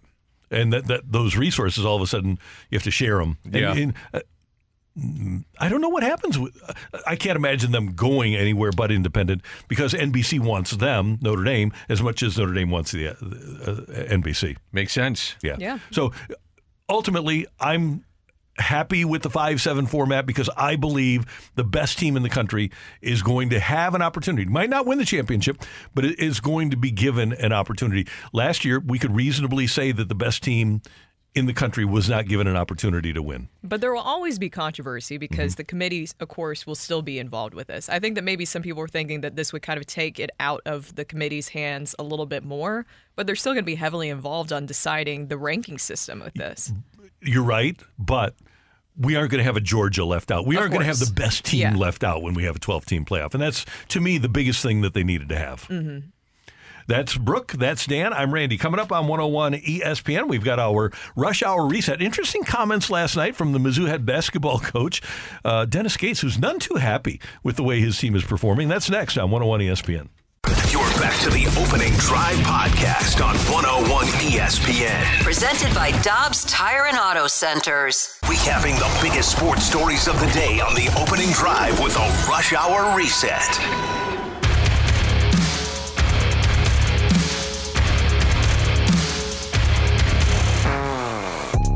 It's 9:03 in St. Louis. Your time check brought to you by Clarkson Jewelers, an officially licensed Rolex jeweler.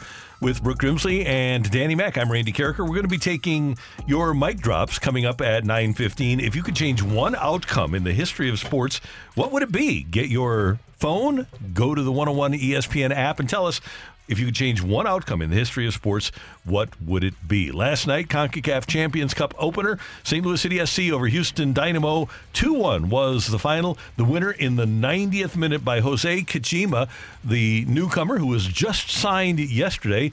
That away, Jose. I love the call, too, that Joey had where he said, "No way, Jose," after that one. I mean, what a timeline. We discussed this earlier, but we just have to run through this again because it's just absolutely crazy. Signed with City SC, as you mentioned, Randy, that morning, and then makes his MLS debut, subbing into the game at the 86th minute, and then he scores his first MLS goal and match winner at the 90th minute, a dagger. Of course, it was a big moment there to help City SC win their first CONCACAF championship match. That was just such a special moment to see play out in that way. It was very cool. And now City will travel to Houston for the second leg of the first round, and they'll have a 2-1 lead going in. The first tiebreaker is away goals, so City just needs to avoid a 1-0 Houston result to advance to the next round, and they'll open the MLS season at City Park on Saturday versus Real Salt Lake. And Tim Parker continuing. Oh, TP. And I asked this earlier. I think that, and Dan, you're right about this. Not legendary status just yet, but maybe possibly a St. Louis sports legend being born just because of everything that he's done so far to really help this City SC history being made. Not sure about a legend. Legend-ish. Legendary moments. Yes. Legendary moments. He scores the first goal in 3 major games for the franchise. It was the first ever game, the playoff game, and then last night. Not too bad to put on the resume. And as you said, Randy, that might be a answer to a fight question because I know you love soccer, you love the WNBA, and you love racing. Somebody else will be doing the fight in 10 years, and that becomes a question. College basketball last night, tough one for the schools in our area. St. Louis U falls to Duquesne 81-66 in Pittsburgh. And number 5 Tennessee takes care of Mizzou 72-67. The game was never that close. Mizzou, they had a chance. It was 46-46 with 12:08 left, and then Tennessee kind of pulled away. Mizzou was up by 9 at the 16-minute mark of the second half. So I mean, you knew what was coming if you were a Mizzou fan watching the game because you're a Mizzou fan and it's this year's team. So you knew what was inevitable. And you wonder if Coach Dennis Gates knew what was coming too. The big picture of it all was our inability. We got to do a better job. We got to do a better job drawing fouls. I think we suck at it. We're terrible.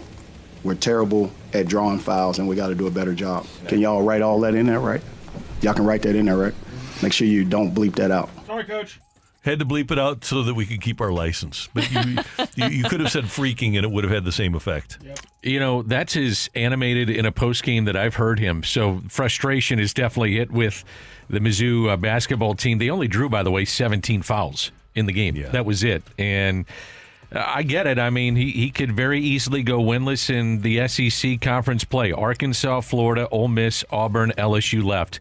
They will be the underdogs in all those games. And you wonder, it was like 47-47, Rock, I think that's right, at one point. But they, decent to better teams at home, figure out ways to win. And they're just not good enough to do that. And also the depth. Sorry. No, go ahead. No, I was just going to say the depth that Tennessee has. You knew they were going to be able to come back. Yeah, I was just going to point out, from that 46-46 tie, over the next 6 minutes, I think it was, Tennessee would go 7 for 7 from the line, and Mizzou would not get a foul called against them. So there you go. So that's when things started changing, and that's exactly what happened. Is they couldn't draw fouls, and they were fouling Tennessee like crazy.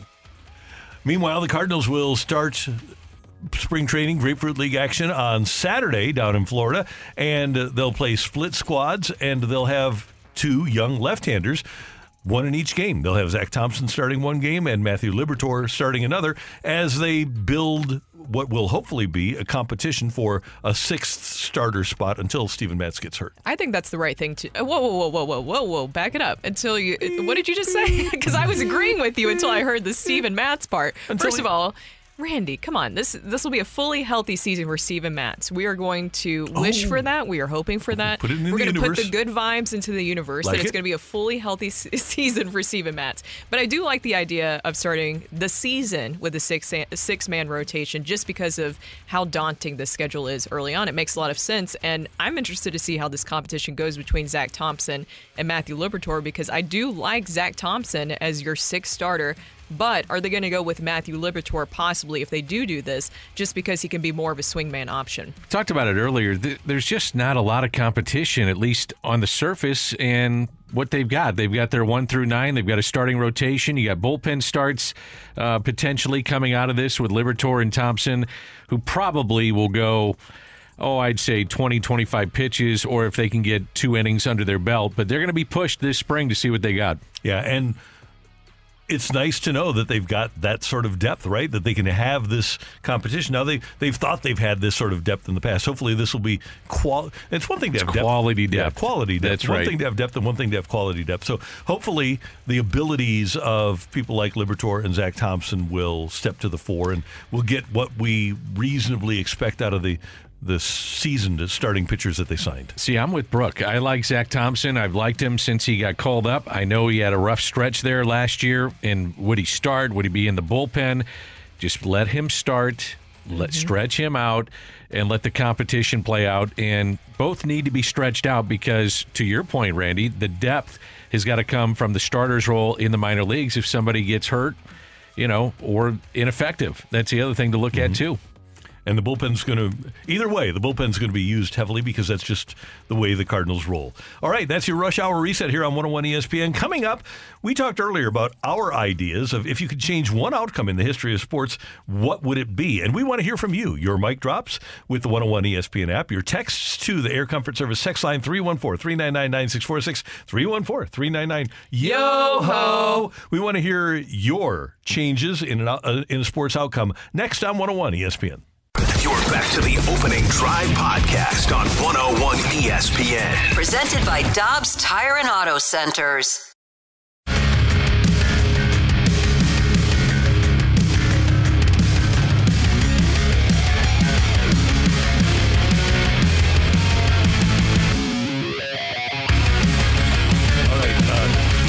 To give our one item that if we could change one outcome in the history of sports, what would it be? My number one is the powers that be in St. Louis back in the late 80s, 1986, 87, allowing Gene McNary to build the Dome Stadium to keep the football Cardinals in St. Louis. That's my one. That's my top one. I had like a top 2 because they were kind of throwbacks, but just thinking about the more famous trade in NBA history, one of the most famous trades in NBA history, what if the St. Louis Hawks didn't trade Bill Russell to the Celtics? Imagine what that would have played out. Also, what if the Cardinals had signed Yogi Berra? You would have Yogi Berra and Stan the Man for such a long time together. Not that the Cardinals already don't have such a rich history, but could you imagine having that together? Amazing. I would go Don Dinkinger, 1985, blown call at first base. The picture, I can see it vividly. The Todd Worrell catch, foot on the bag. That's an out, man. What are the rules? Let's get a mic drop from Adam, who joins us here on 101 ESPN. What if Kiprios doesn't take out Fuhr? What if John Casey is able to stop that Yzerman shot? What if Bill Self doesn't leave Illinois for Kansas? What if Coach Majerus has more time with SLU? All very good ones. Those are really good. A lot of people think that if Majerus would have lived for another year coaching SLU, that they would be in the Big East right now. I wonder how far they would have gone with the group of kids that he had coming back. I mean, a lot of underclassmen that were very good, got a lot of playing time, and they were so well coached, clearly. It is interesting. It's interesting to think what might have happened. Yeah. What could have been? Bill Self, that one. What do Bill you think Self would have happened? And Quinn Snyder are both in a Kansas City airport hotel in 2000, and Mike Alden goes down and asks Bill Self if offered the job, would he take it? And Self said, well, I got to go talk to my kids at Tulsa first. And 45 minutes later, Alden comes back and says, we gave the job to Quinn Snyder. So what if they do? What if Self says, yeah, I'll take the job? How different would the fortunes of Mizzou basketball been and the fortunes of KU basketball been? Sure. Would have changed everything. Yeah. Another mic drop. Let's get to Sam here on 101 ESPN. The outcome I would change probably has to be the most devastating sports moment of my entire life, and probably the most devastating sports moment in the history of Mizzou. Lost to Norfolk State. You know, you change the outcome of that. That team was good enough. Who knows? They could have gone on a run.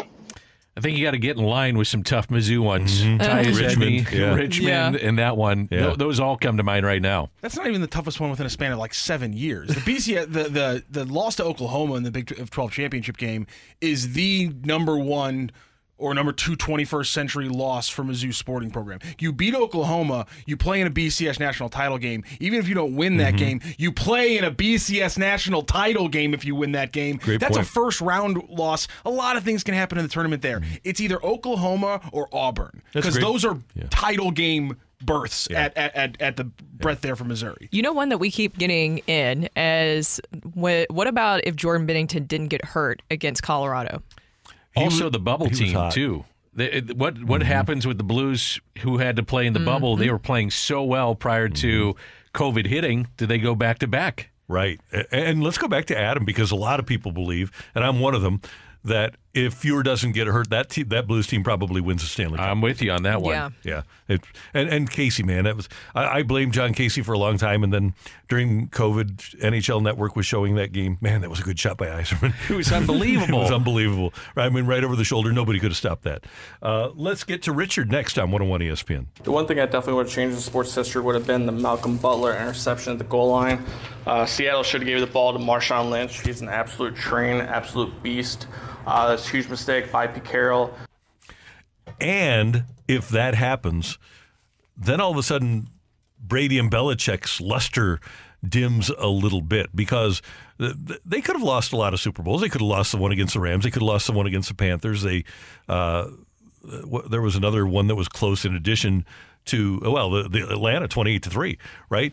The Malcolm Butler interception and the call by Seattle definitely would have changed the course of history. You were talking about Mizzou. What about the 5-down game? Yeah. Colorado. And Bob Stull had things going there. Yep. They were ready to take off. Colorado wound up winning the national championship. Against Notre Dame that year. Yep. And it wasn't, by the way, and Dan, you'll remember this, it wasn't just the fact that they gave them the 5th down, but Charles Johnson didn't score on 5th down either. His knee hit. Yeah. He was short of the goal line. If you had instant replay, you would have had him short of the goal line, and that was it. Yeah. But even the markers had it wrong. When they looked over at the markers, some of those were wrong, I believe, as they looked over to the sideline to say what down it was. Yeah, it's just incredible. Let's get to a few more texts. The double doink for Bears fans, yeah. Against the Eagles, and a chip shot, easy field goal. I've got a good one for Cardinal fans. Nelson Cruz making a catch in right field. Yeah. Whoa. Yeah. Yep. I have another one for you. How about Oz Hakim's drop in New Orleans, the fumbled punt? The Rams had been they had outscored New Orleans in the fourth quarter of that game. I think they'd scored 4 touchdowns, maybe 3 touchdowns in that fourth quarter. to get within 31-28. And if Oz catches that punt, their offense was so hot, there's no doubt they would have scored and won the game. What about this one from the 3 and 4? Michael Porter Jr., if he didn't get injured. Mm-hmm. Well, as Matthew pointed out. Matthew, you want to point this out on Mike here? Yeah, which injury are you taking away? Because you got like 9 other to sift through for him to still actually get onto the floor. How about take them all away? Yeah, right. Okay. An easy one on a national level, but Bill Buckner. Oh yeah, I mean that, or Bucky Dent's home run, against the Red Sox. Yeah. Buckner, an easy play though, right? And that the game was tied, and that won it, but things were falling apart. But man, yeah, if Buckner doesn't have that ball go through his legs, then all of a sudden that game goes extra innings, and you never know what's going to happen. Christian Laettner against Kentucky. Yeah. What a play. Yep, that's the other one, the catch. I just thought of one that might change like American culture as we know it for the last 2 decades. What if Len Bias doesn't pass away? And what if he's Jordan instead of Jordan? What if that's the run that happens from the late 80s through the 90s is Len Bias and like the Celtics and not Jordan and the Bulls? How different is everything we're doing right now? Yeah, he was thought to be that good that he could have lived up to that level when he passed away in 1986. For Brooke, it must have been tough to interview Mike Jones the other day. You being a Tennessee fan, so the tackle would come to mind. Yeah, that's on the other side of it. Yeah. There's definitely another side of it. Honestly, the first time that I met Mike Jones is when he was still coaching over at SLU. So nice. It was just, to me, I don't have any hard feelings about it because it was just such a special moment being able to watch the greatest show on turf and the Music City Miracle. I talk about it all the time. That was the whole reason I got into sports other than playing tennis, is just watching those two great, fantastic football teams. So everything happens for a reason. What about Buster Douglas knocking out Mike Tyson? That changed the course of history, didn't it? Yeah, I loved watching Mike Tyson. I watched that and I was like, are you kidding me? But Buster Douglas with the upset maybe of all time in boxing. Buster Douglas against Mike Tyson in his prime? Yeah. I wonder who had money on Buster Douglas there. Ooh, you're getting a little conspiracy theory here, Randall. Yeah. But Mike Tyson went from being a guy who was going to be acclaimed as the greatest of all time to a guy who, he's not considered just a guy, but he's considered a flash in the pan. I guess so. He was so intriguing to watch, though, because of his power, his size, Customato, where he came from. Apparently, he did not train well for that fight, and that's what cost him. So that would be one I look at. And I don't know how this would have worked out because of the way he performed at the major league level, but one of the tragic ones is what if Oscar Taveras had never passed away? Yeah. What about Darryl Kyle? Oh yeah, I mean that's another. You were starting Travis Smith in games when Darryl Kyle passed away. Right. I mean that team was really good. You had to get out. You had to go get Chuck Finley. You had to bring back Andy Bennis. There was a lot of things that happened with that. We got a couple of text people who didn't pass away, but still kind of in that same-ish line of thinking. What about if the Cardinals would have kept Sandy Alcantara and Zach Gallen? Mm-hmm. Yeah, that would be different. It would be very different. You'd have some pitching. Well, I wonder if those guys would have been able to be developed here as they were in Miami and Arizona. I think so. They were still coming into their own at that time, so I do think that. I had something here. What if Trent Green doesn't get hurt? Yeah. What happens to the fortunes of Trent and Kurt Warner? And more importantly, Kurt Warner. Do we ever have the Kurt Warner story? And everybody around that team still says that if Trent doesn't get hurt, he was just so good, they're convinced that team would have won the Super Bowl anyway. How about Steve Bartman?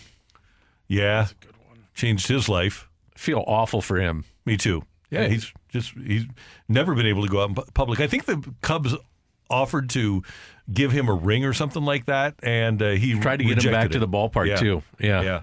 Good for him. Yeah, he said no. Absolutely not. I'm not going back in that park. Get out of here. There's a lot of good ones that are coming in on the text line very quickly. I like this one, the 314. What if Bo Jackson never gets hurt? Yeah, and it didn't look serious either. And there was a hip injury, and you watch him after that. He didn't run the same. He wasn't the same player, but man, was he fun to watch. Oh my gosh, he was so fun to watch. And all he cared about was just playing. He didn't care about any of the optics, the media, the flashiness. He just wanted to go out there and play. Have you seen what he does now? He just hangs out.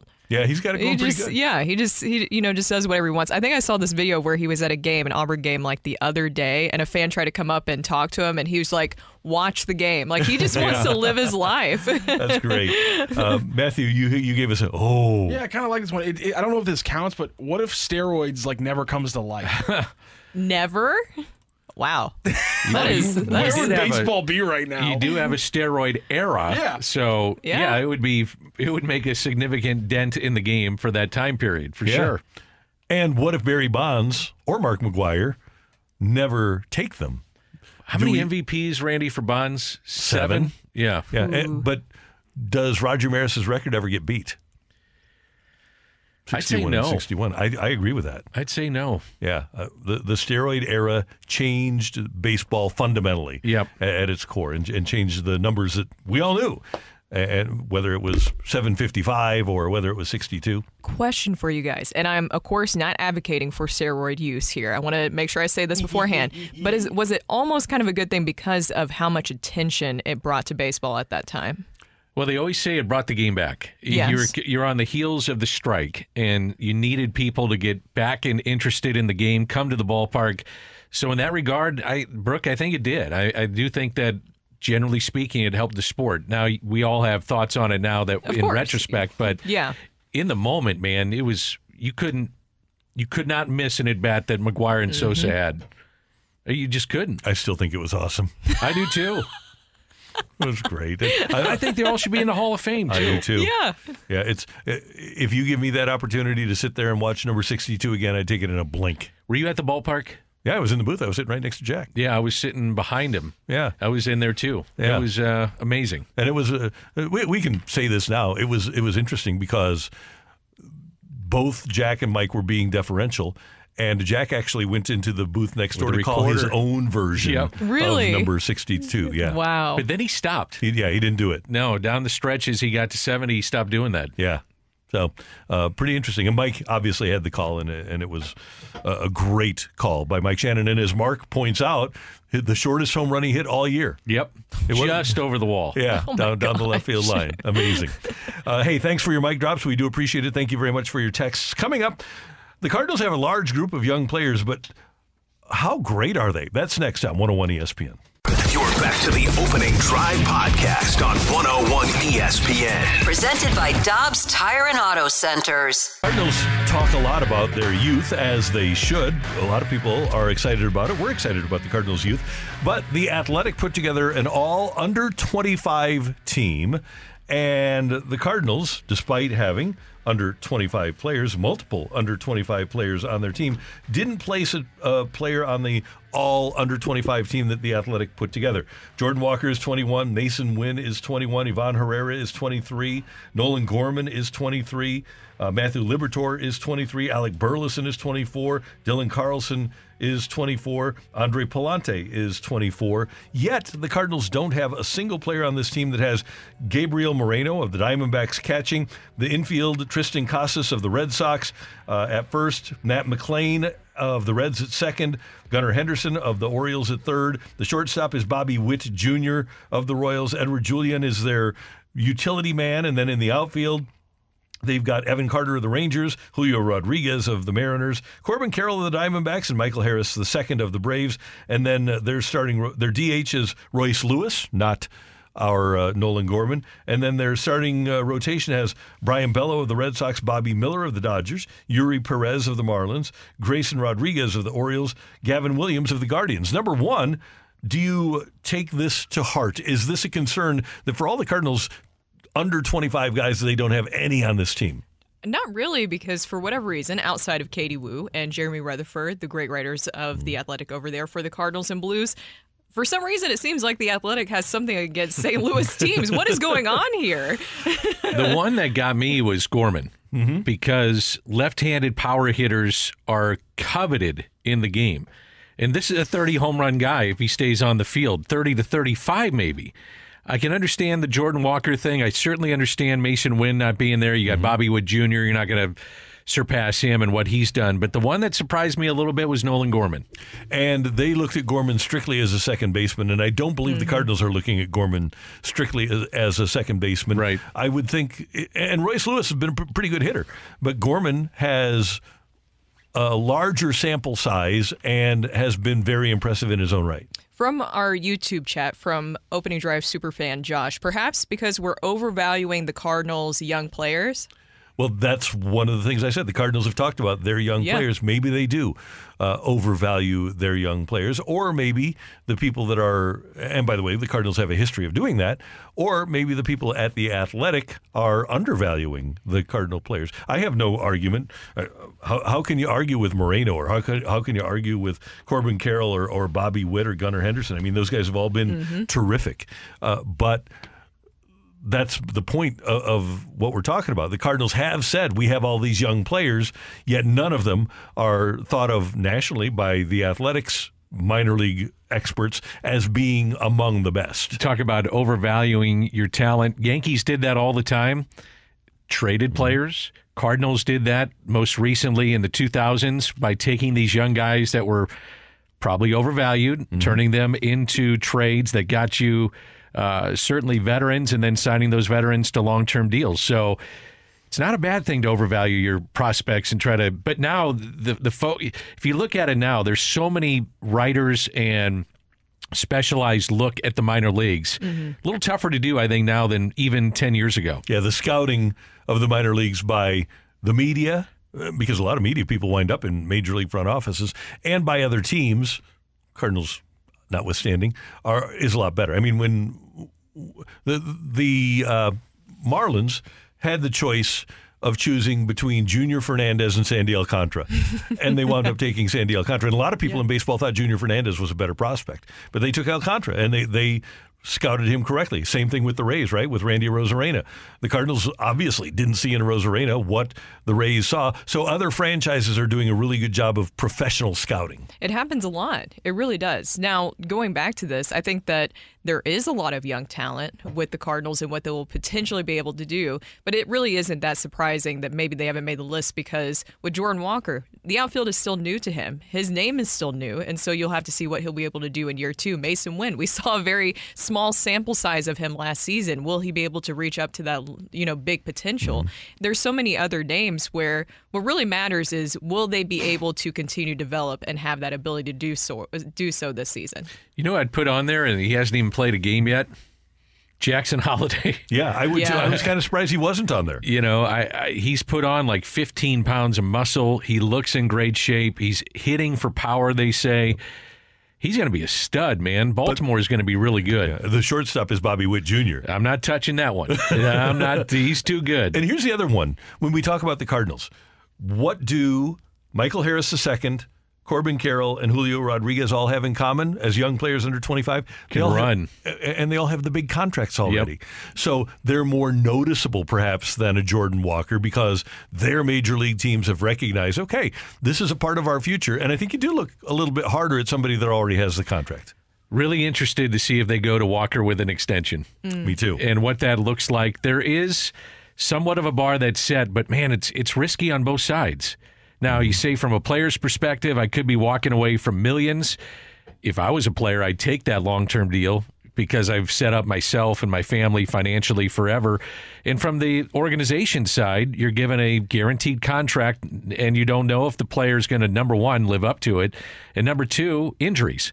Injuries can curtail what happens with that player, so it's risky really on both sides. I like the idea of doing it, though, because as time goes on, he's going to become more and more expensive. The asking price is going to continue to go up. So to be able to lock him up, I know it's very unlikely that it seems like the Cardinals will do that with this extension. I don't know. Maybe is there something that you think that could happen here soon that would change that? He'd be a guy I'd look at. I mean, I don't think it's off the table at this point.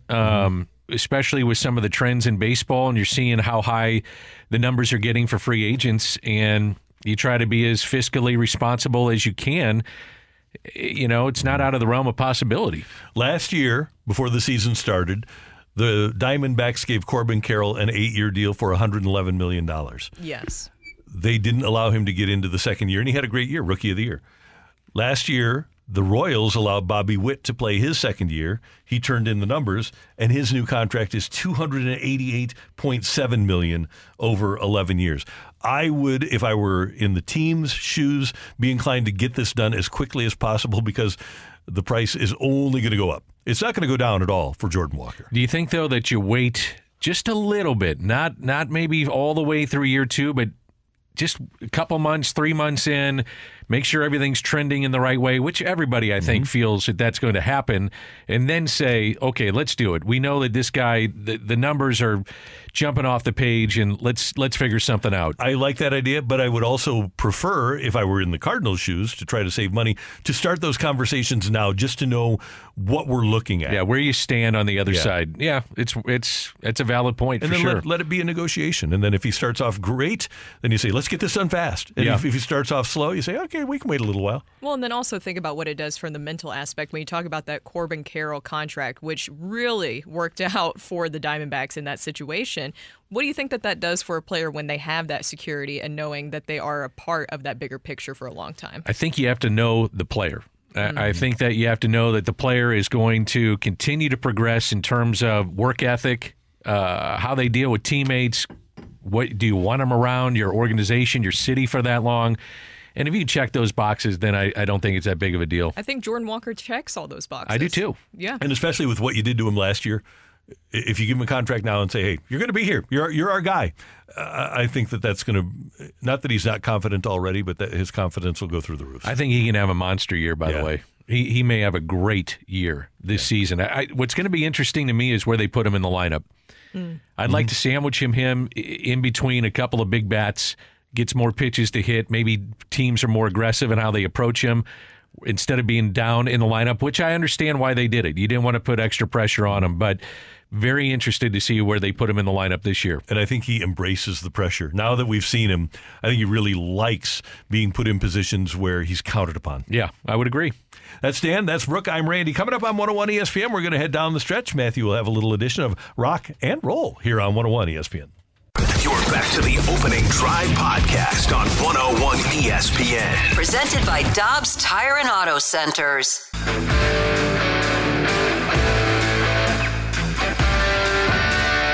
Let's rock today. Let's read the news. And how much is that Mega Millions now for Friday? $525 million. Let's win, baby. Would you? Okay, let's get you on the record. If you win, you splitting it 4 ways here? Oh. Yes. If I win Friday nights and I get the entire $525 million, I will split it with Matthew and Brooke and Dan. I will. You may never see me again. Get that money, I'm adios. We were discussing that. What would you do in that situation? Say so you do win the $525 million. Would you guys tell people, or would you change your phone number, disappear, so you don't get a million different phone calls of people begging for money? I think what you need is a no person. You need a firewall. So you tell like people, if you get tickets, right? And you're a hometown guy. Yeah, right. So, you need somebody, you need a no person.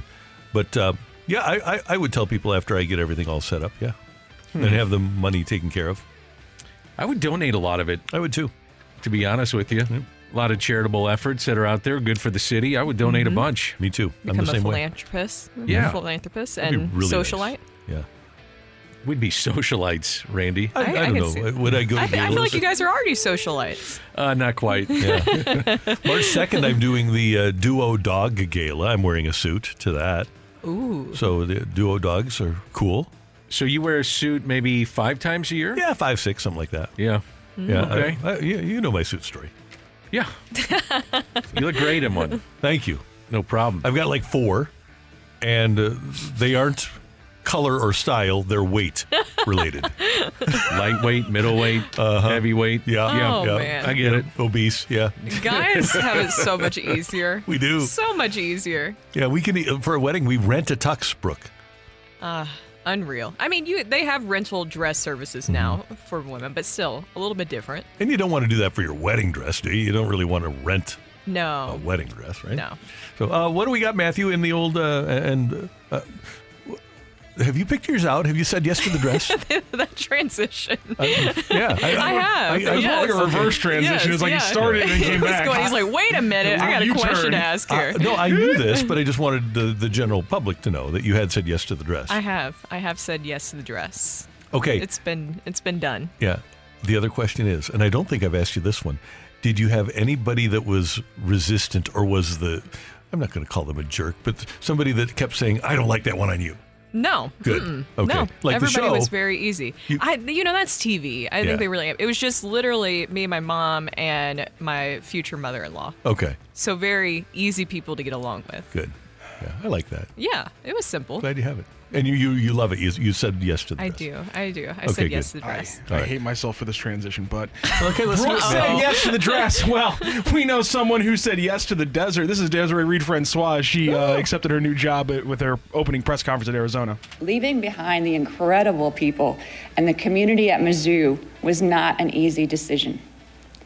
The student athletes, I gave birth to one of them, the staff, the coaches, incredible people, the President Choi and the Tiger fan base, the SEC, Commissioner Sankey are incredible. And I am forever grateful for the experiences and my friendships that were forged there. They will last a lifetime. However, when the opportunity arose to return to the University of Arizona, the only place I would have considered leaving Mizzou for, I knew it was a chance I could not pass up. It's home. Just quite simply, it's home. Well, it seems like it was pretty easy if you took a pay cut to take over an athletic department with a $177 million deficit. Yeah, it's home with $177 million in deficit. Yeah. By the way, she mentioned her staff. She mentioned the student athletes. She mentioned the coaches. I didn't hear any thanks for the board of curators there. Oh, wow. Nope. There we go. That's what we should be looking into. Arizona also has to buy her out, I believe. Correct? Yeah, but it's not a big deal. But Yeah. when you're $177 million in debt, what's another I know. couple It's million? just we're just going to keep adding this up, aren't we? Just adding but more. she did choke up a little bit. That's good. She's going to miss us, I know. So yes. And she did a really good job at Mizzou. It's a big loss for Mizzou and a good gain for Arizona. Congratulations to them. She come on the air with you guys? Yeah.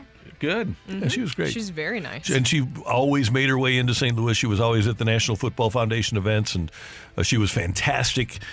Coach Gates talked about how she was at all the events, and when they would do their events during the summer, she was always not only there, but always very accessible, not only to the media, but the fans.